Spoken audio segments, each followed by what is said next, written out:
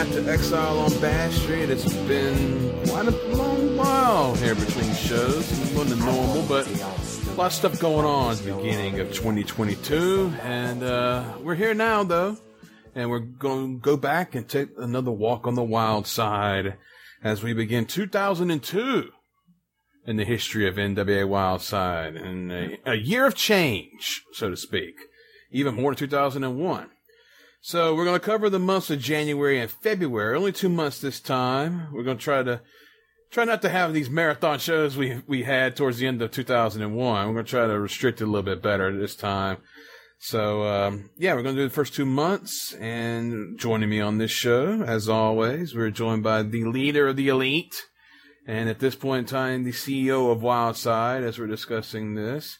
Manager of Champions, the legendary Jeff G. Bailey. Jeff, welcome back. Oh, so great to be back. Looking forward to talking about 2002. We got a lot of fresh faces and a lot of exciting things about to happen. Absolutely. And also the voice in NWA Wildside, the leader of Dragon's Rejects, Dan the Dragon Wilson. Dan, welcome back. How the hell are you, Chris? Great to be back with you guys again. And real quick before we start this shindig, I am jealous of you two guys because you two guys got to see Judas Priest a little bit of time before we record this show. And that goddamn Rob Halford, he is still amazing to this day, isn't he? You want to go first, Dan? Yeah, sure. Okay, so over the years, Judas Priest may have become my favorite band of all time. It's a difficult process of elimination that has always belonged to Black Sabbath. However, they lasted so much longer and the catalog is so much bigger and like the talent and the songwriting and the legend, like of course Sabbath invented heavy metal, so there's no topping that. But holy shit, Judas Priest is one of the greatest bands of all time. This is the second time I had seen them. And Rob Halford this time was in just absolute top form. He was no slouch the last time I saw him, which was a co-promoting a new album tour as well as an anniversary of Defenders of the Faith. So they did a lot of songs off both of those albums. This was a 50th anniversary tour. It was a very robust set list throughout the whole catalog of Judas Priest. And man, when I'm 70-something years old, if I'm half as kick-ass as Rob Halford, then I will consider my life victorious because holy shit, man, he is still killing it, even at his age. It's inspiring, man. Fucking inspiring. Jeff? Yeah, I mean, Judas Priest is probably a Mount Rushmore band for me. I saw him for the first time in 1982. So this is 40 years that I've been seeing Judas Priest. And this was an upper tier one. I mean, for Halford to still be singing like that. And, people knock the band because they got two replacement guitarists now, although Tipton came out and played all the songs in the encore set. So that was really awesome to have. But this is a great band, great set list. Definitely, if they're coming to your town, go see them. Judas Priest still rules. Absolutely. God bless them. Yeah, 70. Rob Halford is 70 years old and still going like a motherfucker. Oh, gotta love it. May we all be so blessed. I know, it's crazy. It's crazy. But anyway, that's 2022. Now let's go back to 2002. And we'll start with January the 5th, 2002, and TV covering the 12th and 19th of 2002. But the first week of January's TV, was a kind of a year-end recap show of 2001, and Jeff had something he wanted to get off his chest about that, because as you remember on the last show, we talked about Jimmy Rave being run over in the parking lot by JC Daz and how that wasn't really shown on television when it was supposed to be shown, but it's shown in the recap show after the big feud was over with. So, Jeff, you have the floor to talk about that right now. Well, I mean, I'm happy it was shown, obviously, because it really is an incredible guy getting hit by a car. I mean, I would put it, right up there with Lawler and Eddie Gilbert as one of the best, person being hit by car angles in wrestling. Jimmy really goes flying. You get the good slow-mo version of it where he goes flying. I think Dan's band has the heavy metal track over the slow-mo version of Jimmy flying. So it's a very exciting angle that you finally get to see. The fact that you see it after the Christmas Chaos show has already happened is incredibly infuriating. And on top of that, there's a promo of mine coming up that you didn't even put in the notes because it's like 3 episodes after Christmas Chaos, which is a Christmas Chaos promo. So some of this editing really is absurd and frustrating and angering, but we're still going to talk about my promo you didn't put in the notes. I wonder how I missed that. Let me know when we get to it, because I could have swore I had everything down that needed to be put down. So, all right, well, let me know. Huh? Okay. All right. So anyway, January 5th. I've actually got some Chaos show, and it actually happens like 3 episodes or 4 episodes after Christmas Chaos, just in the middle of a show. It's insane. Yeah, go ahead, Dan. What were you saying? Yeah, no, I was going to say, like, around all of this, I actually got some additional insight. I reached out to Bill in between episodes to fill in some of these gaps. Always good. We got to talking about, some of the stuff that had happened around this point. So this is a pretty monumental point in Wildside history, first of all. We did touch on it in the last episode. As we start 2002, Bill has bought out Steve Martin. Mm-hmm. So Bill is 100% owner of Wildside at this point, and these edits are what led to that. We've kind of discussed that, but Bill actually himself said that many things looked bad or did not happen in order. It all had to do with the way Steve edited for literally around a 6-month period. Ultimately led to me buying him out, among other problems, but he literally would just make arbitrary decisions not to put things in or wouldn't bother to time the episode out, so he would run whatever the main event was in whatever time that was left. So we'd have throwaway matches running for full time and our main events being cut to 3 minutes. So the Steve and Amy, which was, when we talked about when he got married and kind of went off the rails after that, he had relationship problems there. But that was bad enough, but then Steve literally got counterproductive on any input on the product, which is why it was essential for young Andrew Thomas, to take over the editing. He said Steve was also in massive censoring mode, where he put the word censored up anytime he thought it needed to be up. Yes. As he was trying to be the producer rather than the editor. These are Bill's words again.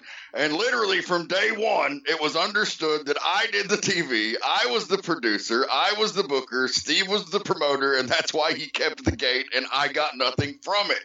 And from day one, Steve fought that, even though we'd agreed to it, because he wanted to be the one responsible for the TV that was all over the United States. He said everything happens for a reason, though, because if Rick, Steve, and Joe hadn't come twice to convince me to create a new promotion, who knows whether Wildside would have ever happened the way it did, and most likely NCW wouldn't have survived much past the year we started Wildside, because they had already pissed off all the local advertisers, and no one renewed very soon after Wildside started bouncing, which after Wildside, which is why Steve started bouncing checks all over the place. He says that this is just the last bit of this, that he always says things happen for a reason, again, but that he had sold a VHS tape before they were stars type of thing in the UK with AJ and others that had Jerry Lawler hosting, and he got $20,000 for that. So Bill said he rationalized he could give Steve $10,000, and he was still the winner on a variety of levels. And interesting that $10,000 ended up being the number almost everyone paid to buy Anarchy in the future. As I never sold Wildside, I just put it out of business. So that sets the table for all of this. So there you go. It makes you. I was wondering what happened to the local advertisers, as time went on here, because you don't see it no more. But there it is.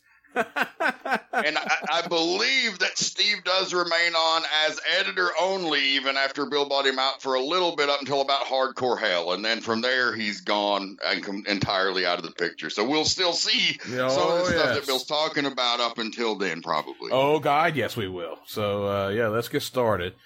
All right, so I believe I believe Steve actually edits Hardcore Hell because he does something in the Cage of Horrors that enraged Tank and Iceberg. Is that not correct?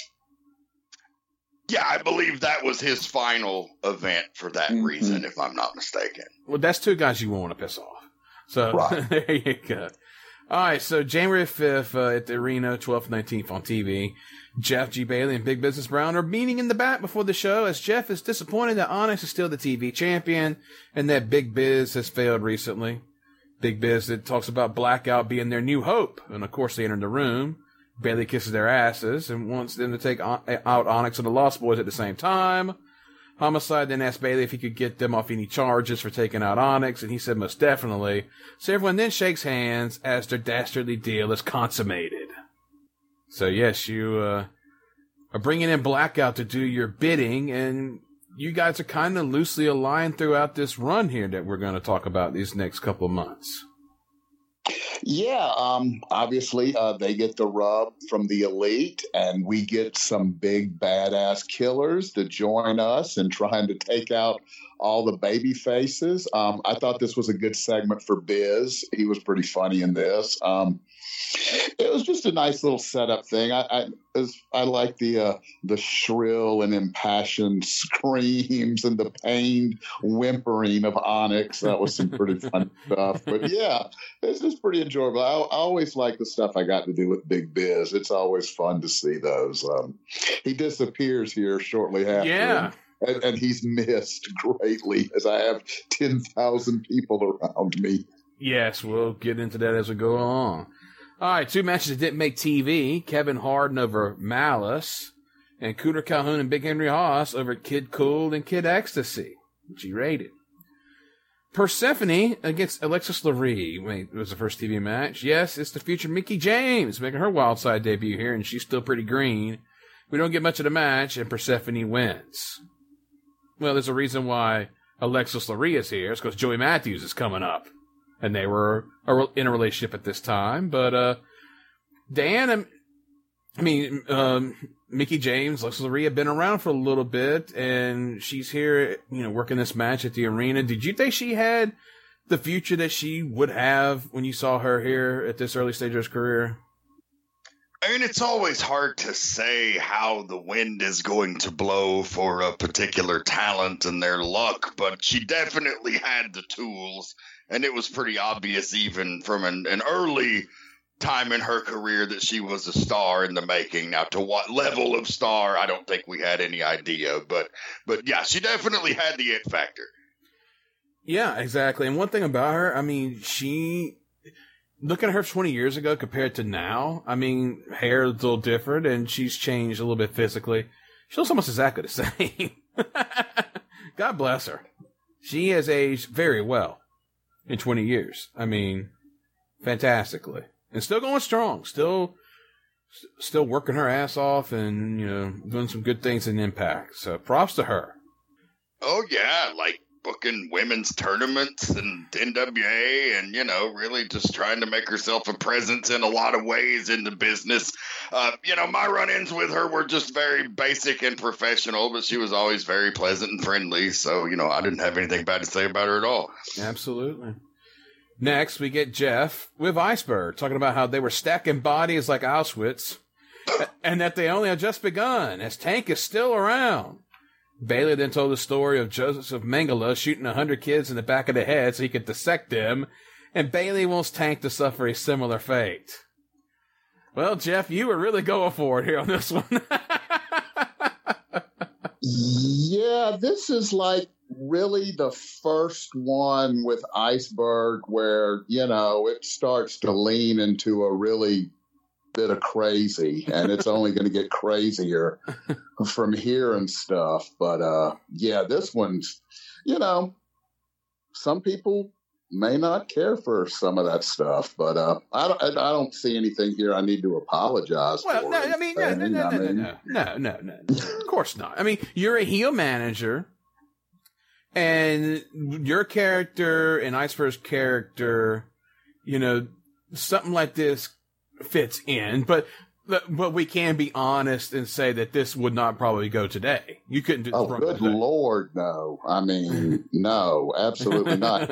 A, I wouldn't be trying to do it today. Yeah. And B, it would definitely be persona non grata. I mean, it is, you know, it's...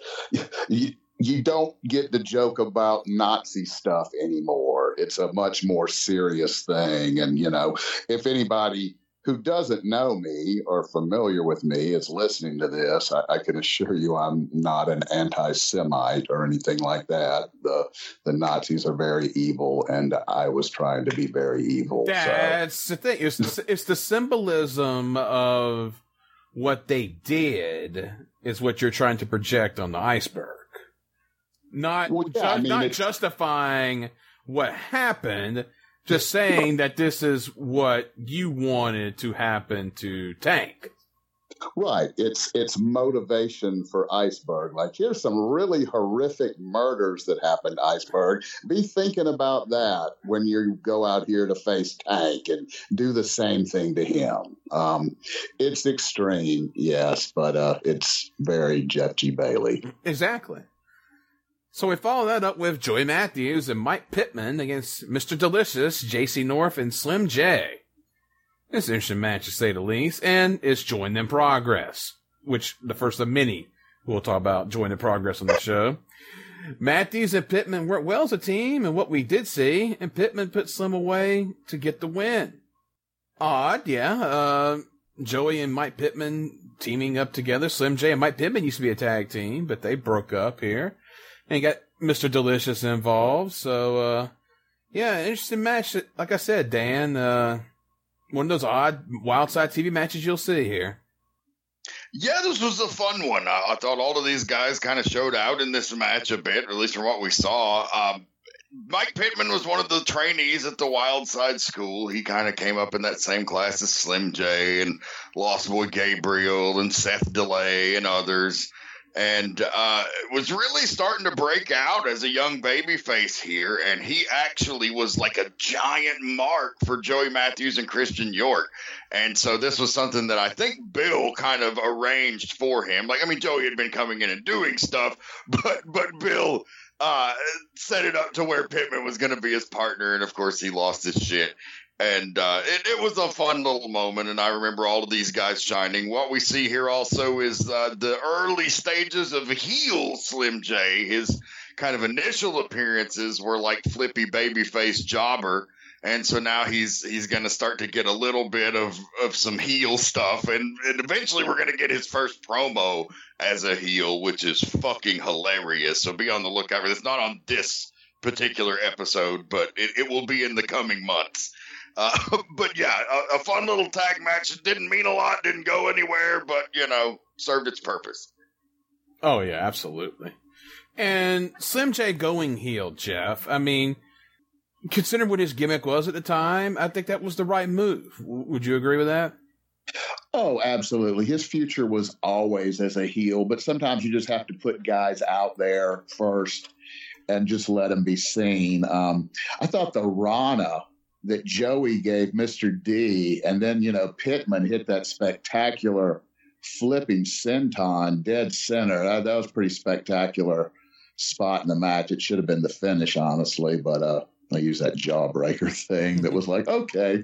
But, yeah, I mean, you could definitely see Slim's future was as a heel, as this cocky little, you know, prick. Absolutely. All right, Tank against Terry Knight. That's a different style of match from the last one. This is also Join in Progress. As Terry hits a big elbow up top rope on a down Tank, but he would hit the F-bomb for what appeared to be the finish until Iceberg hit the ring. Tank and Iceberg start brawling as Bailey gets orgasmic on the mic, wanting Tank to bleed. Big Henry Hawes showed up, and Terry Knight took care of him, starting up their feud. The other babyfaces will run out, forcing the heels, which pissed off Bailey. Of course, he was out of the ring, which pissed off Bayley. So, here you go, Jeff. You're advancing your Tank Iceberg storyline here, and Terry Knight and Big Henry Haas are now starting up an angle. That's a interesting undercard angle for both of them.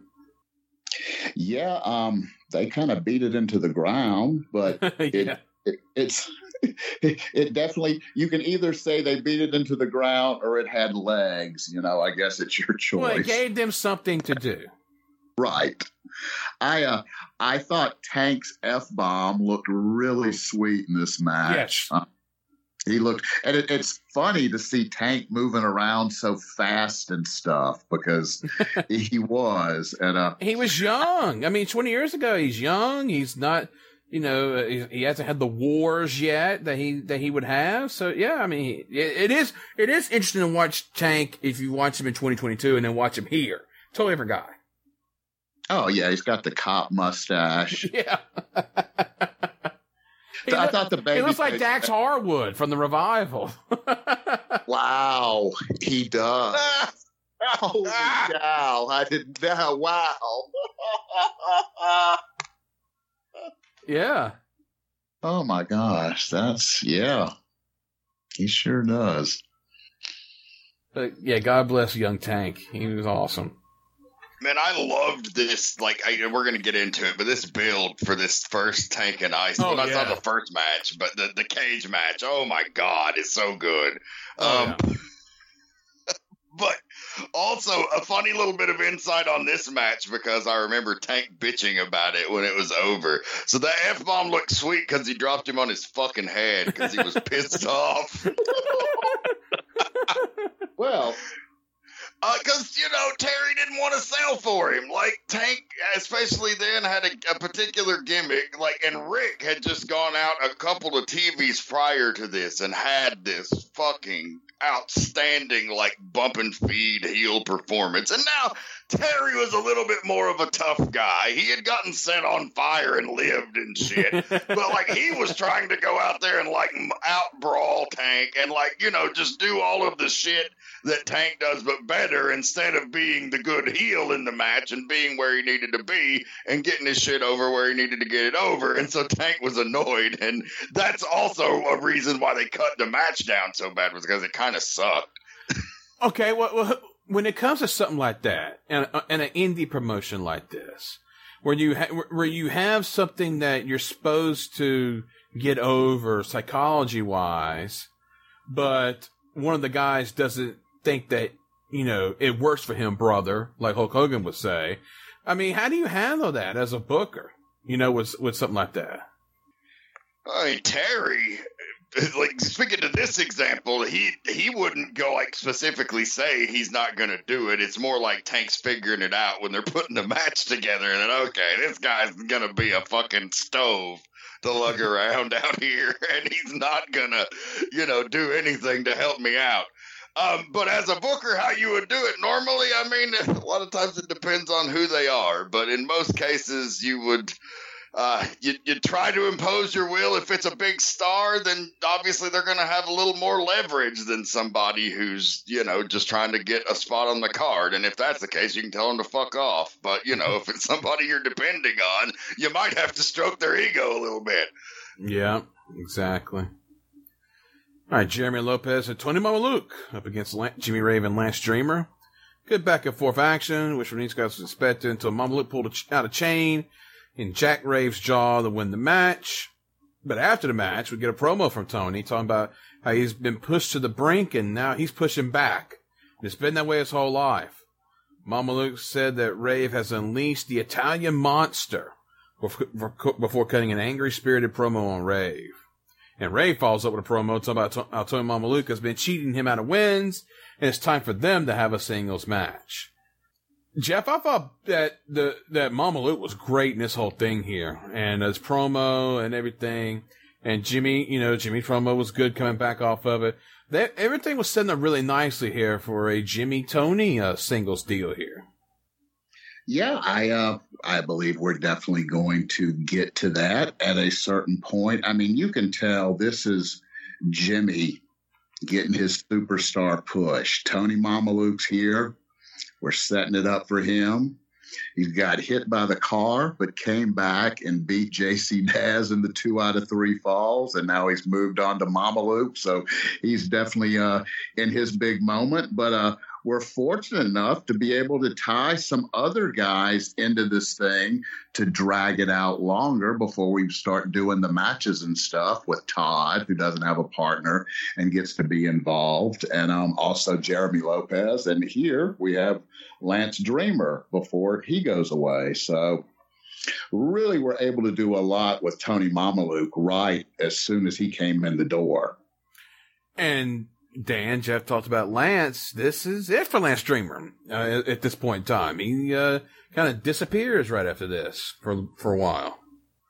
Yeah, he sure does. This was a mystery that I was unable to solve. It was not without without trying.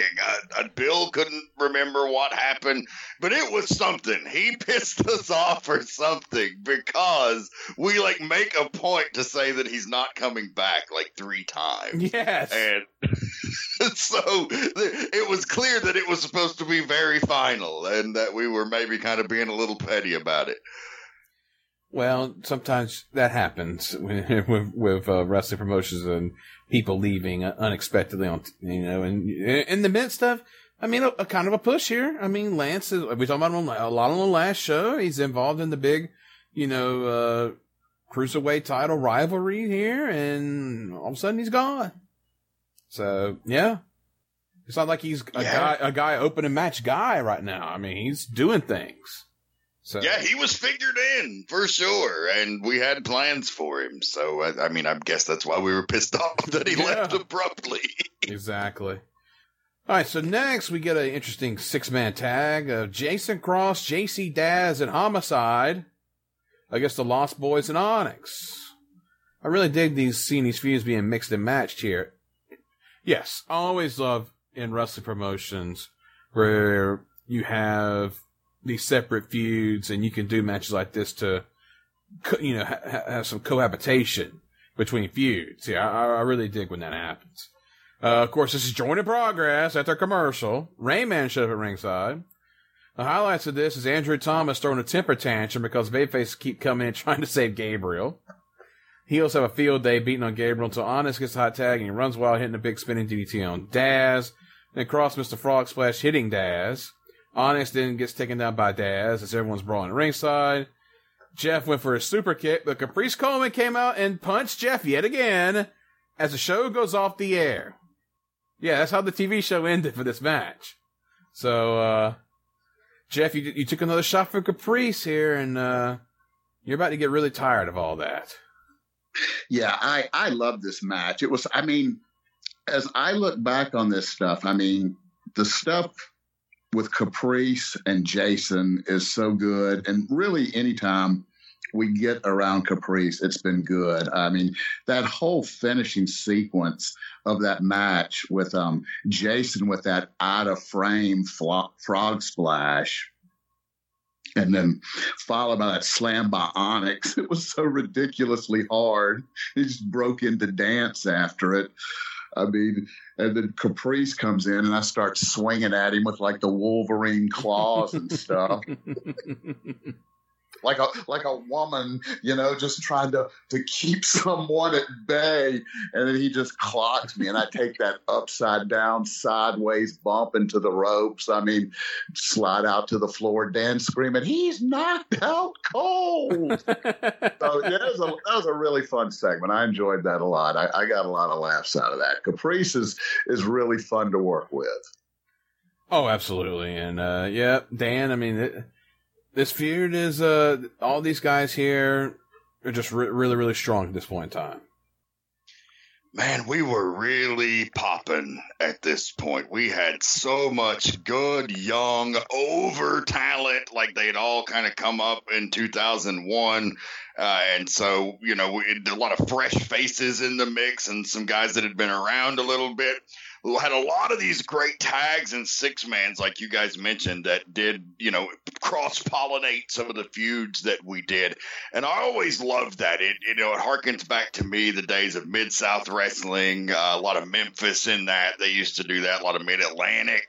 This is all the wrestling all of us respectively that, had a creative input in Wildside grew up on. So it's really fucking a great time in the company right now. Absolutely. All right, so that's January 12th TV. All right, we have a match that takes place as a buffer between the TV tapings. Chris Hamrick won a 3-way over Matt Vandal and Mike Preston. I remember these guys' names, but I don't remember where they came from. Were they local guys or were they out of town, Vandal and Preston? I would guess they were out of town because I don't remember them being in more than this one time. Yeah, I want to say they might have also been Monster Factory guys. If they were, they weren't. I'm fairly certain they were from the Northeast. Yeah, the names I know, I just don't place. I mean, Hamrick's on this show, working this kind of a dart match. I mean, I'm a Chris Hamrick guy, and hell, let's spotlight him if we can. What's the reason why he's working a dart match here? I would assume he was maybe there with somebody and was working a match like he wasn't scheduled. I don't know. I mean, obviously everybody respects Chris Hamrick's talent. And if he wanted to be part of the promotion, I'm sure he would have. But, he was probably just in for a one shot or unscheduled, and this is what Bill chose to do. I mean, I can't really say. I don't know, but I mean, certainly I was always happy to have Chris Hamrick on the show. He's tremendous. Yeah. Dan, you remember anything about this? It was usually the case. A lot of guys would just show up because there was a show and they didn't have a booking and, would just ask, hey, Bill, can I get a match? And, we'd already had plans, figured in and usually something pretty intense with a pretty important angle. Now, if we could work them into something that meant something and was relevant, of course, Bill was going to do that. But that's just not always the case. You can't always just cram a name that shows up into your show in something meaningful. So, at least put him out here in a match and get him a win. And that's, so 2 drive-ins that drove, hell, they might have even come with Chris. But, he got out there and got him a victory in case he wanted to come back. See, boys and girls, it's indie talent these days. Sometimes, if you're not working, go to a show. If you have a time, and who knows, you might get a booking. You just never know sometimes how stuff may work out. Always bring your gear. For sure. Yeah. All right, so January 19th TV, we have Adam Jacobs and Jason Cross against Laz and Todd Sexton. Jeff gets on the mic before the match and said that Laz can't be in this match because he can't be 50 feet from Jacobs. He gets the restraining order. So Sexton needs to find a new partner. Sexton snuck up behind Jacobs, got schooled out of nowhere for a near fall as he was going at it alone. Sexton was a house of fire, taking to both heels before the numbers game caught up to him, although Sexton put up a fight the best he could. Tony Stradlin then ran out as a big surprise and jumped in the corner cheering on Todd to tag him. Stradlin would get the hot tag, and he ran wild till his shoulder gave out on him as he was holding Jacobs up for the powder keg and dropped him. Cross and Jacobs then combined up for an armbar trying to break his shoulder as Andrew Thomas just stood there arguing with Sexton, who finally told him to ring the bell. The heels continued to work over Stradlin until Caprice Coleman ran them off. So, Jeff, here's the injury angle here to further Tony Stradlin's time off. Yeah, I mean, I got to say, Todd looked really good in this, as he did over all these tapings. I mean, he's really shined out here getting his singles opportunity, even though this was scheduled as a tag. And the Tony thing, I had forgotten we had even done, but like you said, I believe it was done to just kind of like, okay, we need to buy him a little more time, but we need to get him out here in front of the people. And I thought it was really effective, him coming out and the people getting all excited and then, his arm giving out. It was strong. It's really good. Yeah, absolutely. And again, just a way to further this along. And, just right. Dan, Todd's one of these guys that he kind of stands out in this time period as somebody that looks like they could be on the cusp of doing something here. Oh, yeah, I think this is really where Todd earns his stripes as a mainstay in the company. And manages to be so for a long time to come. You know, Todd was never like the top guy, but he was there for many, many years and always contributing in the ring. And then when he stopped contributing in the ring, started contributing behind the scenes and, became a great booker in that building and still is a great booker in the South today. So, but I think all of that kind of starts with this run right here, because this is where Todd starts earning the respect of his peers, the respect of the audience, and people can say, oh, okay, this dude's got something and he can really go. Yeah. All right, so next we get a skit with Big Business Brown with Crew Jones backstage, talking about his 5 touchdowns in one game, and he was a future star of Wildside, which leads to Crew Jones against Jeremy V. Jeremy gets a big spotlight match on TV against a guy who's been getting a push of late. So Jeremy comes out blazing, hitting some big moves, including the side moonsault to the floor. Crew came back. It just turned out to be a good match. Big Biz got in the ring, distracted Speedy Nelson as Jeremy had a big moonsault on Crew. But Jeremy would hit Big Biz, and Crew caught him with a briefcase and a Twinkie. Big Biz's Twinkie to put Jeremy away. Dan, I talked about Todd, being the guy who he was on the cusp of something. Crew Jones is one of the stars of this whole run here that we're going to talk about. This guy, we talked about him on last show, how he was coming on, and here he just explodes right here at this time period. And he looks like he's definitely going to be a guy who would be a main event guy on Wildside, and a good time to come. Yeah, and I mean, he was a solid contributor for a while, but, later on, a few years down the road, he moves out of state, and he continued working, and then he came back to Georgia later, et cetera, but never, made wrestling the full-time deal. I felt like he was definitely prime to get picked up. I mean, even here, he's super green. You can tell a lot of the stuff he's doing physically in the ring's a little sloppy. Doesn't fucking matter. He's got so much presence and so much charisma as this jock bully football player asshole. And with Big Biz out there sweating his fucking ass off, pouring buckets and throwing flags on the play. And I mean, my God. And I don't even think he's got the cheerleader out here with him yet. No. So, this is like the very earliest incarnations of the one bad mofo. And what about young Jeremy V? Now, he doesn't start really getting a push for a while here, but you can already tell this kid is going to be a star as well. Yeah. That long hair and just selling his ass off out there.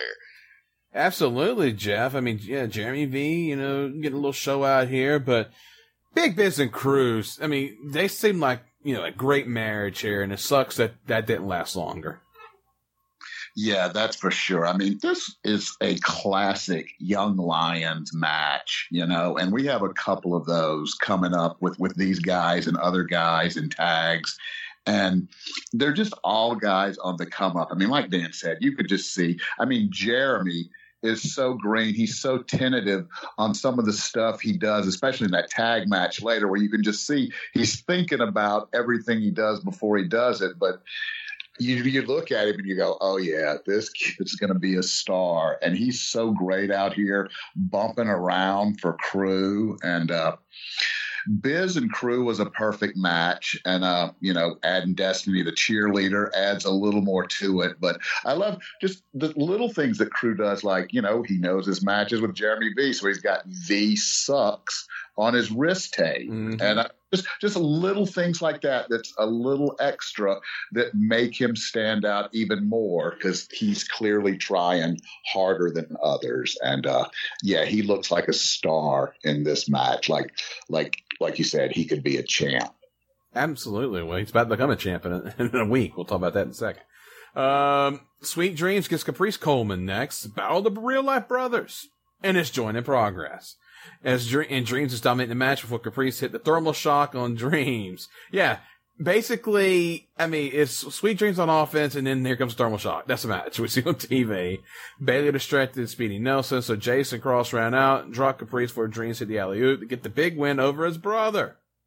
So, yeah, Sweet Dreams gets the win, but it's basically just this little bit of a match. So, I mean, Jeff, you're out here for ringside. Was there just some wacky stuff going on here that caused this to be edited, or was this was a time issue on the show?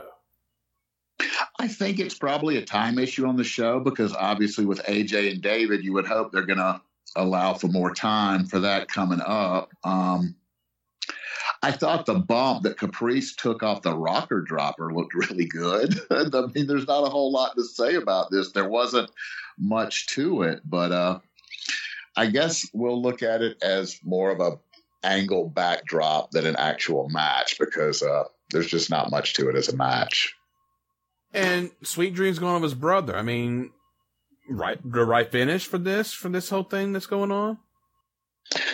I mean, this stuff's going to last a while. So, I mean, you got to have a lot of different things take place. I mean, there's going to be finishes that aren't always the best finishes, but they're the right finishes because you've got more finishes to come that you're waiting to do. So I don't have any problem with it as a finish. I thought the distraction was a bit long. It took them a little too long, but beyond that. Yeah.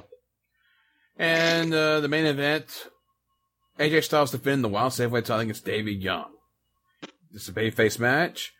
Both men are just fantastic here, working both inside and outside the ring, with Styles hitting a crazy running somersault senton off the announce table in the Young in the crowd. And then Young hits his fucking insane Asai Boonsaw from the ring to the crowd on Styles. Folks, you have to see this. They are giving time calls on commentary, telegraphing the draw as Styles hit the Styles Clash with 60 seconds left in the match. Young hit a big spine buster on Styles and covered right as the bell rang. And we have a draw. But we get 5 minutes overtime. And because they had went 15 minutes before. So there you go. After the 5 minute overtime, we have the draw. So Dan, this is a hell of a fucking match.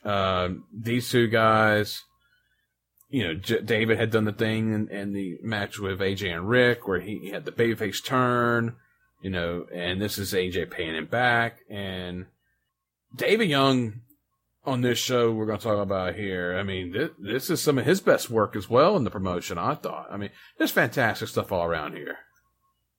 It's the star-making performance for David as well. And not that he wasn't already a star in the building, but this elevated him to a star of a whole different level. And a lot of it was rooted in, AJ had come back from doing the Super Indie tournament. And I believe it was around this time that, the rumors of Ring of Honor starting up were coming to fruition, and the rumors of possibly a new promotion started by the Jarretts were coming to fruition. And so they knew that that work rate style was what people were kind of talking about. You could pack out all the fucking houses you wanted in the South, but if they weren't talking about you on the message boards and in the, in the internet communities, then, what buzz did you really have in some respects? And so they were smart enough to recognize this, and David knew he could go at that level. He knew he could do that style and prove a lot of people wrong that thought he was just an old Southern wrestler. And so AJ and him were, very close friends. They believed in each other, and they wanted to go out here and just they pitched this angle to go have these fucking just barn burner matches. And how could we say no to that? This is, one of many. This kind of becomes a series and a rivalry, and a lot of these matches get them attention that takes them elsewhere, like their tryout for TNA that got them signed was against one another in a recreation of one of these matches in Nashville at the Nashville Fairgrounds. Yeah, Jeff, this is a fantastic match here. Both these guys are just, so good at this point in time. Like you said, that fucking insane Asai moonsault from the ring to the crowd. I mean, I don't know how that didn't get put in the show open because it's spectacular. I mean, I was like, oh my God. Yeah, everything Dan said is true. I mean, they put this all together in the way of we need to show people this style, we can do this style, and to show David's not just a Southern wrestler and a tag team guy, and he certainly showed everyone that in this match. I mean, I think I've spoken to a lot of people who are fans of Wildside over the years, and quite a few of them have said this stuff with David, AJ, and Rick during this time period is some of their favorite stuff of the entire promotion.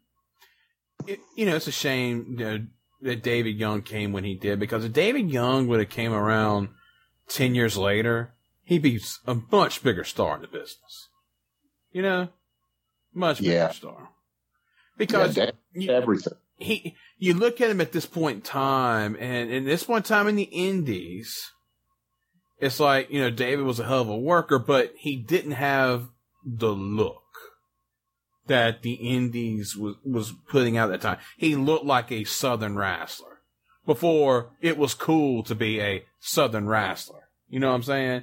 Nowadays, and in the past few years, I mean, that whole stigma has kind of went away in a lot of ways. And yeah, David would have been a much more high profile guy on the scene. I mean, he had a great run, but he would have been a much more high profile guy on the indie scene if he would have came along later. Absolutely. Especially the way he worked. Come on. Good Lord.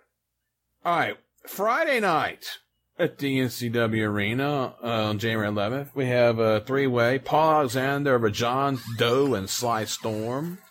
Mike Pittman and Scott. Hey!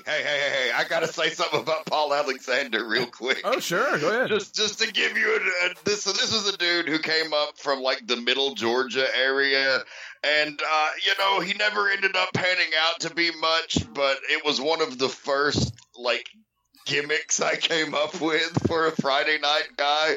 Because he just looked like somebody's fucking accountant. So we came up with his gimmick was the certified public ass kicker. That's fantastic. That's all. Then we have Mike Pittman and Scott Cage over Darren Fate and Sweet Dreams. Golf. Yeah, here's Golf over the Super Destroyer by disqualification. Then we have Crew Jones winning the Beat the Champ title. That's the Friday belt over Jeremy V. Continuing their feud from the week before. Cooter Calhoun over Paul Alexander doing double duty. Johnny Psycho and Shadow Jackson over Jerry Lewis Jr. Always love that name. And Tony Gibbons. Then Todd Sexton and Derek Driver over Brandon Phoenix and Jay Freeze. And then Kid Cool and Sal Del Rio over Blackout, Homicide, and Rain Man. So, yeah, Friday night show, Dan. A lot of the, young guys on this show. The Crew gets the Beat the Champ title here, and we get Sal Del Rio here on this show as Sal's in his new gimmick as he lost to Loser Leave. And, some interesting Friday night show here. Yeah, there was stuff that we got to continue from TV, like the Crew Jones and Jeremy V thing, which wasn't a huge deal on TV. It's kind of a run-of-the-mill match, so it was good. We could take that to the Friday show as a feud, and it means something because it was on TV. So that was kind of how we tried to intersperse the Friday shows and TV sometimes, because the Friday shows were mainly student and tryout shows and shows to develop talent to put them on TV. Also worth mentioning, the Jerry Lewis Jr. gimmick was literally a dude doing a fucking Jerry Lewis gimmick. And I'm not talking the killer, not Jerry Lee Lewis with a piano. Like, this motherfucker came out with, like, horn-rimmed glasses and suspenders. Hi, and was like, hey, pretty lady. Yeah, hi, exactly. ladies. Yup. Oh, my God. It was at home on Friday nights for sure. And then Sal Del Rio. We got to talk about Sal Del Rio really quick. So this whole thing is almost a rib. You notice Sal is now has reappeared in a different gimmick that's like Salsa Zorro. I don't know what to fucking call it. So this whole thing was a bit of a rib. So after we written Sal off because he left the promotion, that's what all of this was about. When they did the X-Bomb, I think, on the outside, the TNT, like, threw him up and he hit his head. Like, that was the way to write him off. And he was going to go to work for Bert Prentice. Like, full time, like living in Nashville and working in Bert's territory. He came up there and worked his Kid Ecstasy one time, and Bert just fell in love with him and thought he was going to be his next big babyface heartthrob. I shit you not. And like, so, but he didn't like the name Kid Ecstasy, and he didn't like the name Sal Rinauro. So he came up with Sal Del Rio, and that was the deal. And of course, after about 2 weeks, him and Bert had a falling out, and he quit and came back to Wildside. And so Bill said, well, we're going to call you Sal Del Rio. And Bill was the one that came up with the mask, the fake mustache, the Zorro sword, the music, the dance. Like, all of this was just to pop Bill. But in the process, I think it popped all of us. Well, I mean, it fucking worked, and the crowd loved it. As we'll get into as we go along, once it makes TV. I mean, so yeah. I mean, sometimes that happens in wrestling, where you have this situation and it becomes a big deal, so to speak. So, yeah. Yeah, I got to add something here. Yeah, sure. The certified public ass kicker, Paul Alexander, because this match here with Cooter Calhoun ends up becoming a feud on Andrew's Athens shows, because Paul Alexander repossesses Cooter Calhoun's farm. And they have a feud over this on the house show about the certified public ass kicker taking away Cooter Calhoun's farm. So we're already recycling angles, because you did that with Stone Mountain's house, mother's house, and now we're recycling that angle with Cooter Calhoun's farm. Well, it was a house show angle. So yeah, I know. Okay. It's funny though. It's funny. I love it. That's a great angle. Also, Tony Gibbons is Tony Gibbons, who went on to promote wrestling in Kingsport, Tennessee. Super Destroyer that's who worked up there too. So it got to be, yeah, they probably rode together. And of course, Derek Driver ends up being Stephen Walter's partner, who's now Cash Wheeler in the New Wave, and Brandon Phoenix and Jay Freeze are Future Shock. So we got some future stars here coming up on this Friday show. There's a little bit less Drek on this Friday show than a lot of them had. How do you guys have a Jerry Lewis Jr. and not have somebody play Dino Martin? Would they come up with a tuxedo and a drink or something like that? That would have been amazing. Have Martin and Lewis. Come on now. That'd be fantastic. Missed opportunity. I know it. All right, so January 13th builds on the Wildside website, and this is what he talks about. I was notified that David Meltzer's Wrestling Observer newsletter has recently published its year in awards, which features NWA Wildside and Wildside Heavyweight Champion AJ Styles. Wildside was named the number 8 television show, and Style Shooting Styles Press, called Shooting Star Placha, was named the number 8 best finisher. I also understand that AJ received several honorable mentions in other categories. Thank you to the Observer and Mr. Meltzer. Now, Best Weekly TV Show, here was the total list here. We'll start from the bottom. Number 10, Nitro. Number 9, AAA Show. Then Wildside. Hey, you guys beat AAA. And beat Nitro, even though Nitro was on for 3 months. Tough Enough was 7th. OVW was 6th. Pro Wrestling Noah was 5th. Raw was 4th. CMLL on Galavision, not EMLL. CMLL on Galavision was 3rd. SmackDown was 2nd. And New Japan was number 1.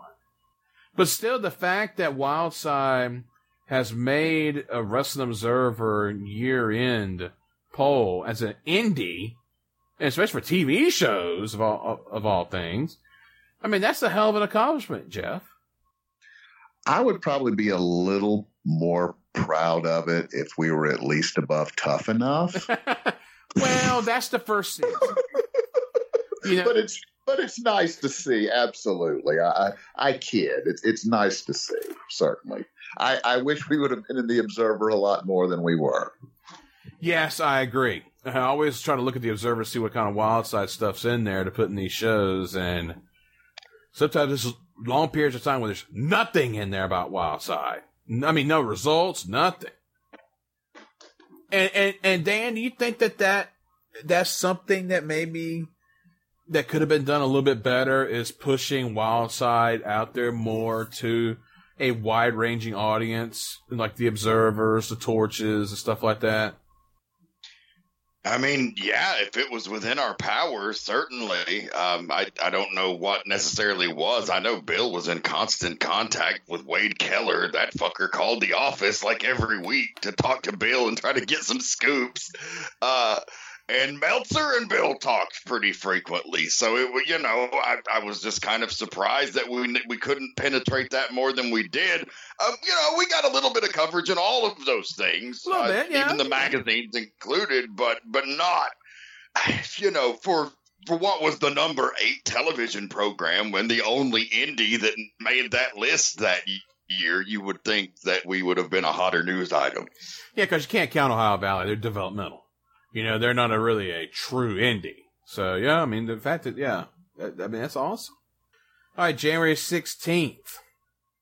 Tonight, NWA Wildside stars David Young, Adam Jacobs, Blackout, Rain Man and Homicide, Tony Mamaluke, Jeff G. Bailey, Jimmy Rave, and Silky Boom Boom are all booked in Griffin, Georgia at the Country Rock for a big AWA Georgia show featuring a Buff Bagwell, Eddie Guerrero main event.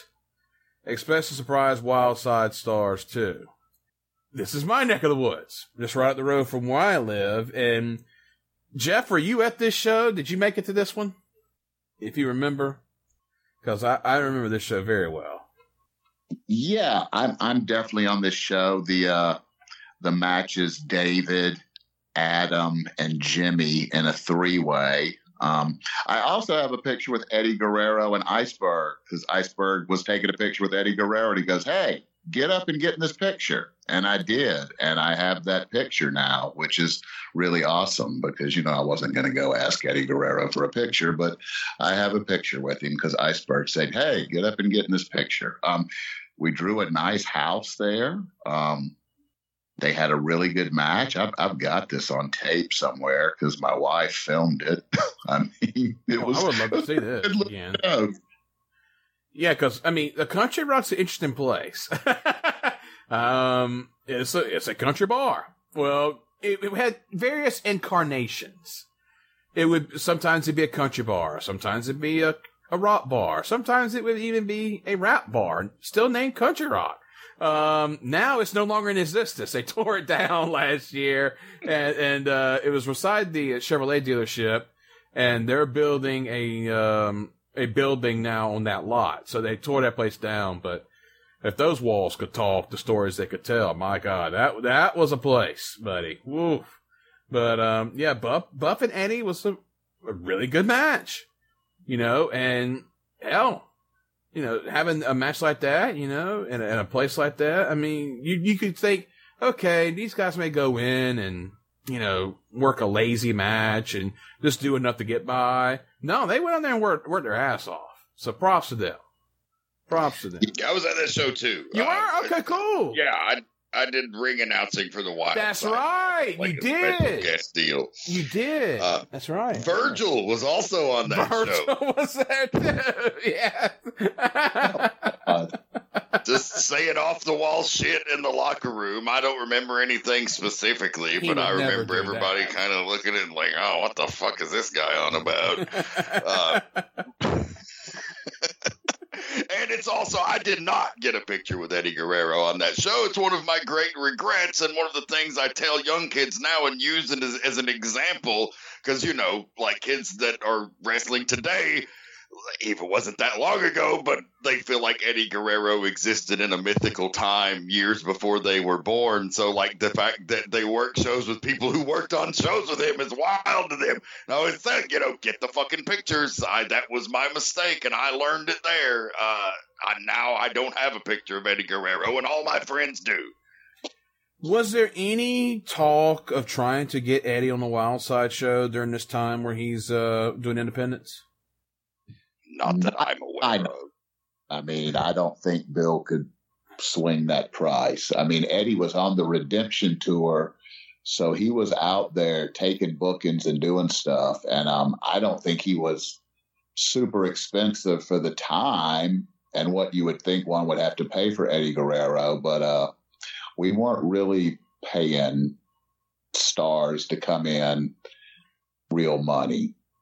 Yeah, I mean, I get that, but I mean, cause yeah, I would have definitely tried. I would have definitely tried to get him. I mean, because he was working for. I mean, he worked for Ian Rotten. I mean, he worked for Jack Sabbath. He worked for a lot of different people. But yeah, it would have been cool to see him work a Wild Side taping or something. But sadly, it didn't happen. All right, January 19th at the Arena. TV tape for the 26th and for the 2nd of February. Dan Wilson announces before the show that Jeremy Lopez was supposed to finish junior heavyweight title against Lance Dreamer, but Lance was injured by Adam Jacobs at a show in Nashville, and he would never be seen again. You were adamant about that, Dan. He would never be seen again. I know. I don't know what the fuck he did, but it's like, holy shit, this guy was really pissed somebody off. That's hilarious. It tells you exactly how important it was. I mean, that's a real match. Lance Dreamer and Adam, we did like 3 Nashville shows where Adam and Lance curtain jerked like 2 of them, and then we got moved a little bit higher on the card for the 3rd match. But this must be the 3rd match, and he wasn't injured in the match, obviously. But I don't know what's going on here. But yeah, hearing Dan say he'd never be seen again was kind of like, I don't remember that being something. Yeah. Fantastic. All right, Mike Pittman and Slim J. Mike beat Slim J in a non-TV match. So there you go. Mike beating his old partner.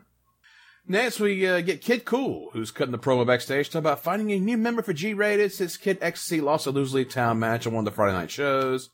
And said he went on a worldwide talent search before finding his Mexican, Sal Del Rio. Sal shows up wearing a Zorro-type mask with a purple hat and long hair. This is hilarious as Sal speaks his Spanish. Oh, these two are hilarious here, Jeff. It's more of G-Rated, and now they found something new to be funny with, and Sal's Spanish, and as they go back and forth, guapo. It's funny. It was a nice little introduction. It's the delivery that makes it, absolutely. And leads to their match, Kid Cool and Sal Del Rio against Future Shock, Brandon P. and Jay Freeze. Sal Del Rio's interest is fucking hilarious here as he dances around the ring. G-Rated becoming baby faces, and Future Shock attacks him at the bell, furthering that.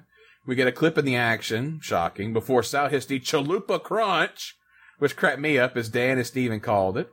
G-Rated would get the win with a combo diving leg drop, diving splash, in a very cool spot. Oh yeah, this is a hoot, Dan. And you guys are having fun on commentary as well, I can tell, with the Sal Del Rio gimmick. Oh, yeah. It's a new breath of fresh air for G-Rated a little bit, even though it was kind of unintentional. That's some of the greatest wrestling stuff. It's just the stuff that you make out of the circumstances that you're dealt. So because of Sal leaving to go to Nashville very briefly in something that didn't work out, this whole thing comes about. Like, without that, they'd probably still have been just the regular old Kid Ecstasy and Kid Cool. But this is a first type of thing for Sal to also show more diversity and more of his personality. Like, he plays a lot of roles in Wild Side over the years and has throughout his career and still does. He's still going strong out there in the NWA. But a lot of fun. Future Shock is this great heel team coming up on the Fridays. This is kind of an attitude check for them because these guys were kind of full of their own shit on Fridays and, a little bit arrogant. And so, it was about coming out here. Okay, well, if you guys want to get a push on TV, first you're going to have to show that you can go out here and put the existing guys over. And, obviously they did ultimately earn that spot. Yeah, they did. All right, Jeremy V and Crew Jones. Crew not only has Big Biz with him, but he has his cheerleader Destiny as part of his entourage. Beat the Champ TV titles on the line here, which is interesting since this is on television. Well, it's a Friday night belt, really ain't a TV title. Crew is becoming so comfortable in his skin as a worker at this point becoming a complete worker. And Jeremy is a good opponent for him to work off of. Crew was about to put away Jeremy, but he got caught with a roll-up, and Jeremy got a big upset. Iceberg then ran out with Jeff and crushed Jeremy V, among other dudes, as Bailey was burying everyone. Bailey then called out the entire elite, saying that JC Dash couldn't be there because of some alleged criminal activity. And Bailey then told Adam Jacobs he had a bodyguard for him, and some massive dude showed up. Bailey then promised that Eric Paris would be Wild's heavyweight champion, that Honest would defend his TV title against both members of Blackout. Alright. Let's talk about Jeff. Let's go one by one here. Jeremy V getting the win over Crew makes sense considering what's been going on. So I think it was the right finish. Do you agree?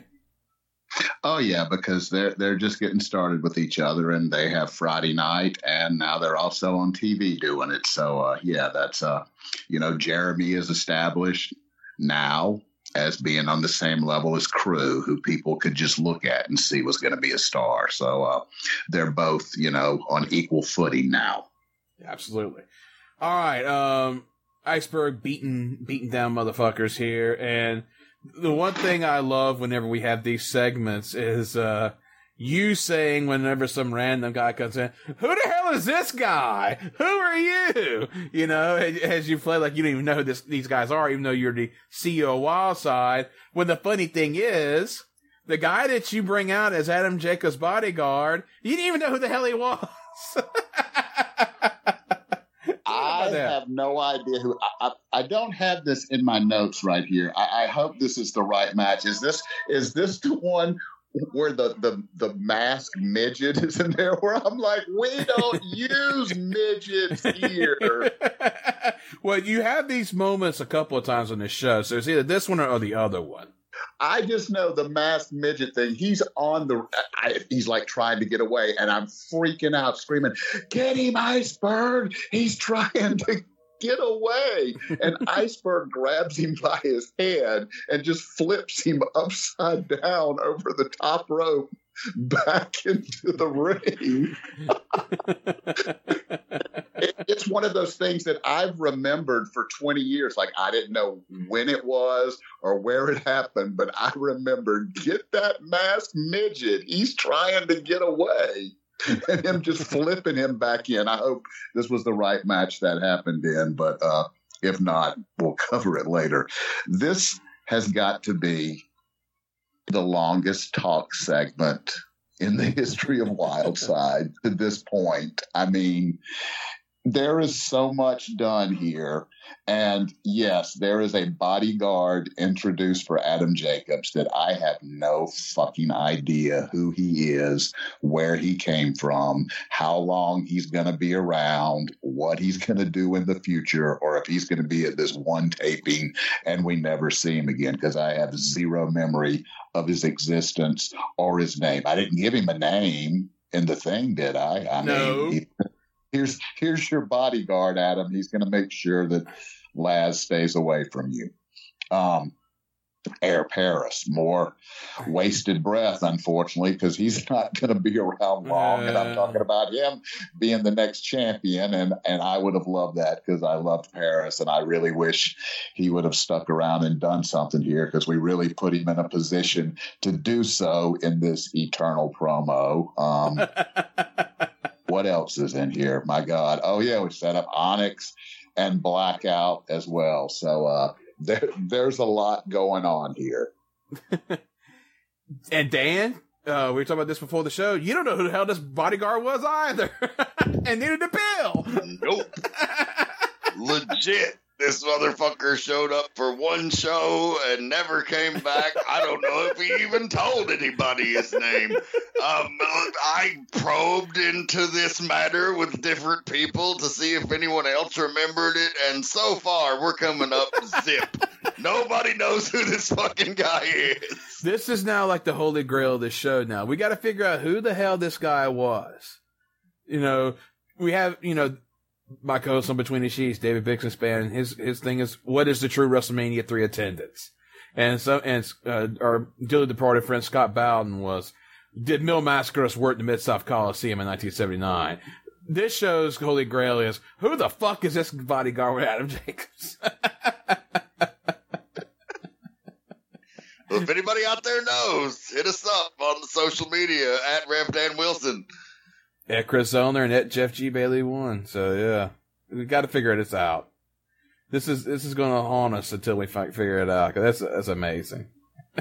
I don't even know if he's an actual wrestler because he doesn't even appear to know how to get in and out of the ring. I mean, the whole thing is like, it's one of those things you look back on and go, how did this, what the hell is this? So, yeah, I would love to know who this guy is and if we can find out his story. I want him to tell us his story if he's out there. Yes. Exactly. Yeah, this big jacked up motherfucker goes and he's like romping and stomping out there and he fucking gets in the ring and then he like gingerly gets under the middle rope. I'm like, why the fuck didn't you step over the top rope? Goddamn. Oh man, fantastic. Alright, so we get a three-way dance for the Wildside TV title as Onyx has defending against both members of Blackout. Well, this seems fair. This, of course, is basically a handicap match where Blackout dominates early part before we get a clip in the action. Onyx has now made his comeback, hitting the Blackout DDT on Homicide before Rayman hit him with a steel chair for the DQ. He also used the chair to try and injure Onyx's arm before leaving. I kind of expected more in this, Jeff, considering what the whole angle is and everything. I kind of felt like it was fine for what it was, but it wasn't what it should have been. Do you agree with that?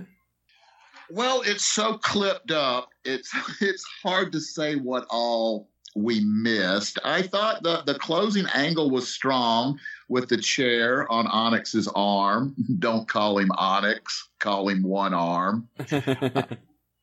I thought it was a pretty good little, Blackout out there trying to injure Onyx. I mean, there wasn't a whole lot to the actual match, but the post-match angle was, the important thing, and I thought that worked. Yeah, I just was, with it being such hatred there for Onyx, I just thought, I was expecting kind of more of a violent ending, so to speak, I guess. The arm thing was good, but I was just expecting something more violent, or try and be more violent, so to speak. Maybe the babyface come out or something like that to stop it. Right. I see what you're thinking. I mean, this was pretty violent for 2002, I guess.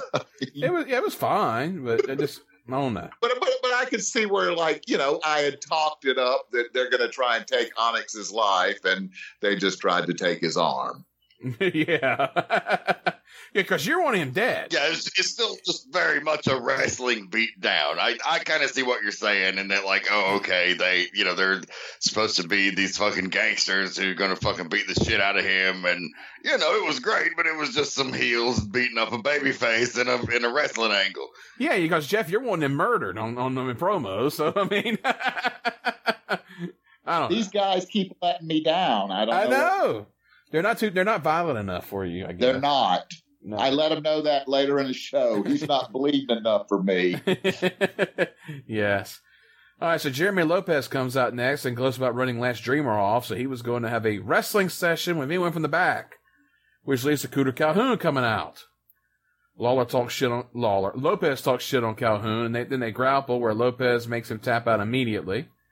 Lopez asks for another student, so Scott Cage comes out.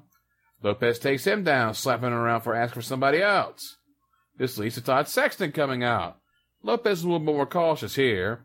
Sexton would counter a Lopez hold, cradled him with Cage and Cooter counting the pinfall, which pissed off Lopez, who attacked Sexton with a belt before running off. Classic pro wrestling style angle here, and Dan, I thought this was I thought Jeremy Lopez was great in this little segment. Great little piece of business overall here, and Lopez is really having a strong run as a heel here. I think we've mentioned this on previous episodes, but going back and watching this stuff, I know we appreciated it when it was happening, but I don't think we appreciated just how good some of the heel work from him here was. His timing, his facials, and just the way he's just such a shit-eating bastard throughout all of it. So really entertaining stuff.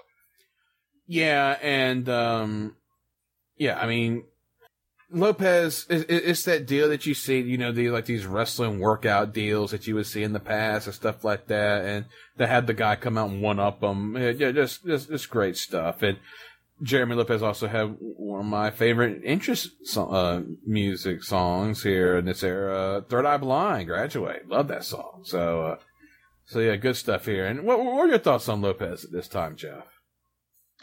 He's great. I mean, this, like Dan said, I don't think I appreciated this as much at the time it was happening as I do now, because watching it now, I'm like, I love the stuff like, well, I was trained by Dean Malenko. Like, of course, I'm better than all these guys. And they talk about, well, Todd was trained by Shawn Michaels. He's like, so? He's not as good as Dean Malenko. Yeah. So, and I mean, this just shows, again, with me and Bill and Dan, we all grew up with our wrestling with this segment. We've all had this, whether it was Florida Championship Wrestling, Mid-Atlantic Championship Wrestling, Memphis Wrestling. I mean, this angle of, the guy being all cocky and getting embarrassed is a wrestling staple, and it always seems to work. Yep. All right, so next we get Caprice Coleman against Jason Cross. Not only is Big Biz with Cross, but so is Sweet Dreams. This is clipped up, which is a shame because I was hoping for a full match with these guys. Yeah.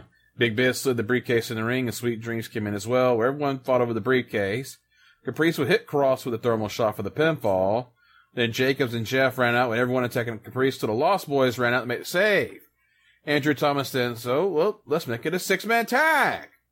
Which leads to Caprice and the Lost Boys against Adam, Jason, and Sweet Dreams. Pretty fun for what we got, but TV time ran out before the finish.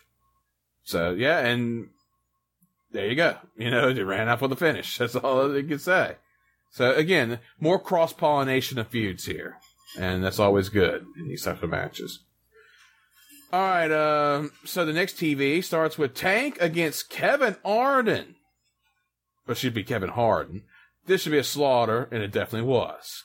Well, I mean, this is the type of match, Dan, that you need to have on TV with guys like Tank at times to give him these squash matches to make them seem like these violent killers.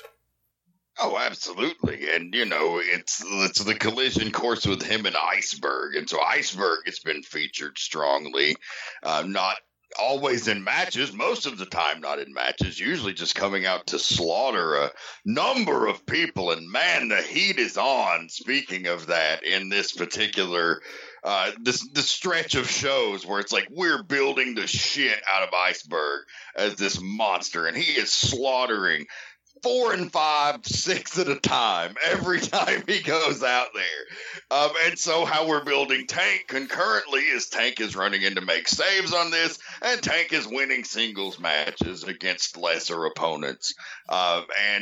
It was a simple wrestling formula, and it works like a charm here. Kevin Harden is the former Sergeant Hardener of the platoon, who decided, once we dropped the platoon angle and split them up, Corporal Cooter became Cooter Calhoun and adopted the hillbilly gimmick, and Sergeant Hardener became Kevin Harden, who we would later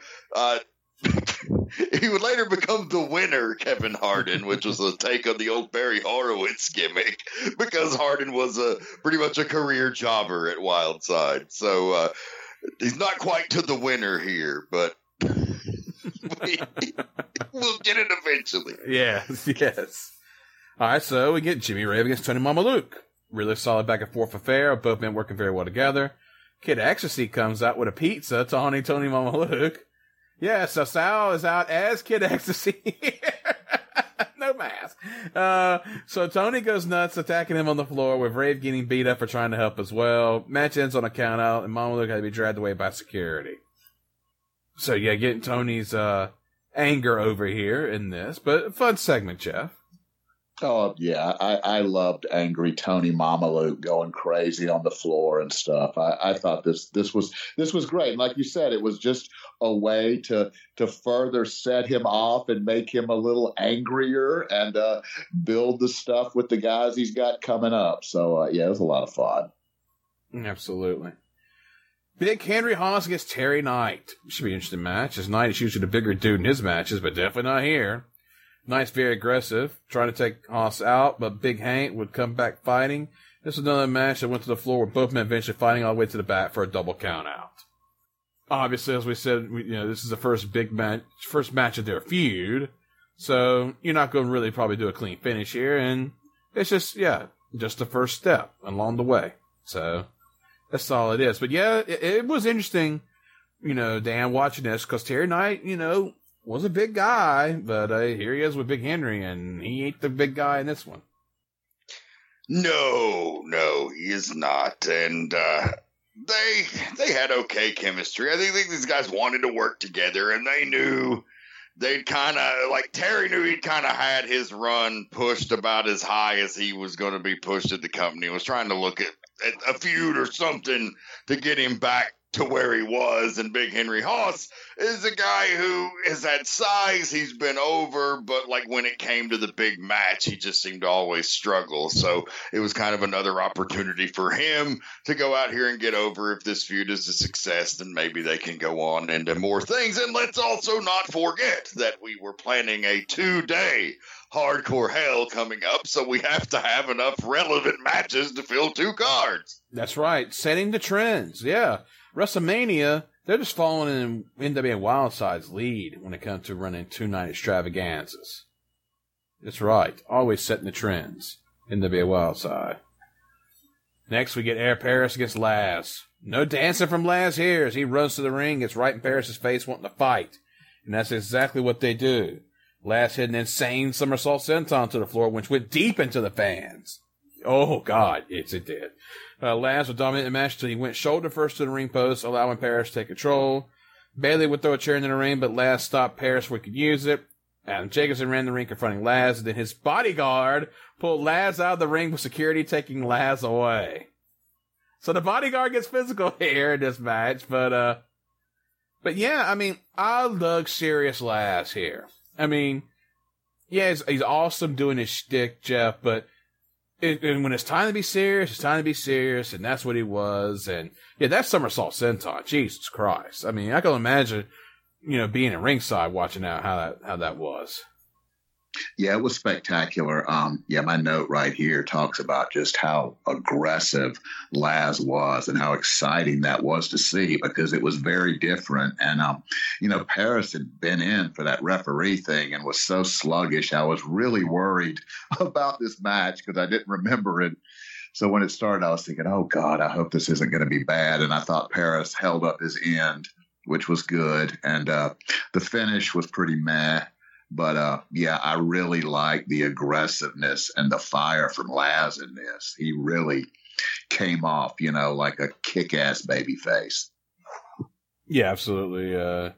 Dan, your thoughts on this match?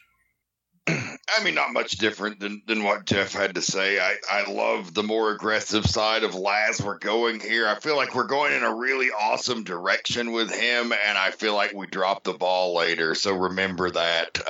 It's unfortunate, but I think this right here is awesome, and I think what we're about to see with him doing some things to evade this restraining order down the road is like some really great wrestling TV. Oh, yes. Cannot wait to talk about that as we get going. And we have the big rematch. AJ and David Young for the Wild Heavyweight title. Match from the previous show. There's no time limit, since we had 2 time limit draws last time. Rip Michaels made his return, coming to the ringside, staring at both men before joining Dan and Steve at the announce desk. Of course, this match is clipped, but what we have is strong. AJ would eventually crash to the floor, where Rick made his move, attacking him, then throw him back into the ring. David then climbed up top and hit a big springboard moonsault to win the match and the title. Bill Behrens then showed up with David's young son Chris, who whispered in David's ear that Rick attacked Styles. Rick then entered the ring picking up young Chris, who then kicked him in the balls before David would hit him with a big spine buster. David refused to win the title that way, and the match was ruled a no contest. Yeah, it's the heat finish right here.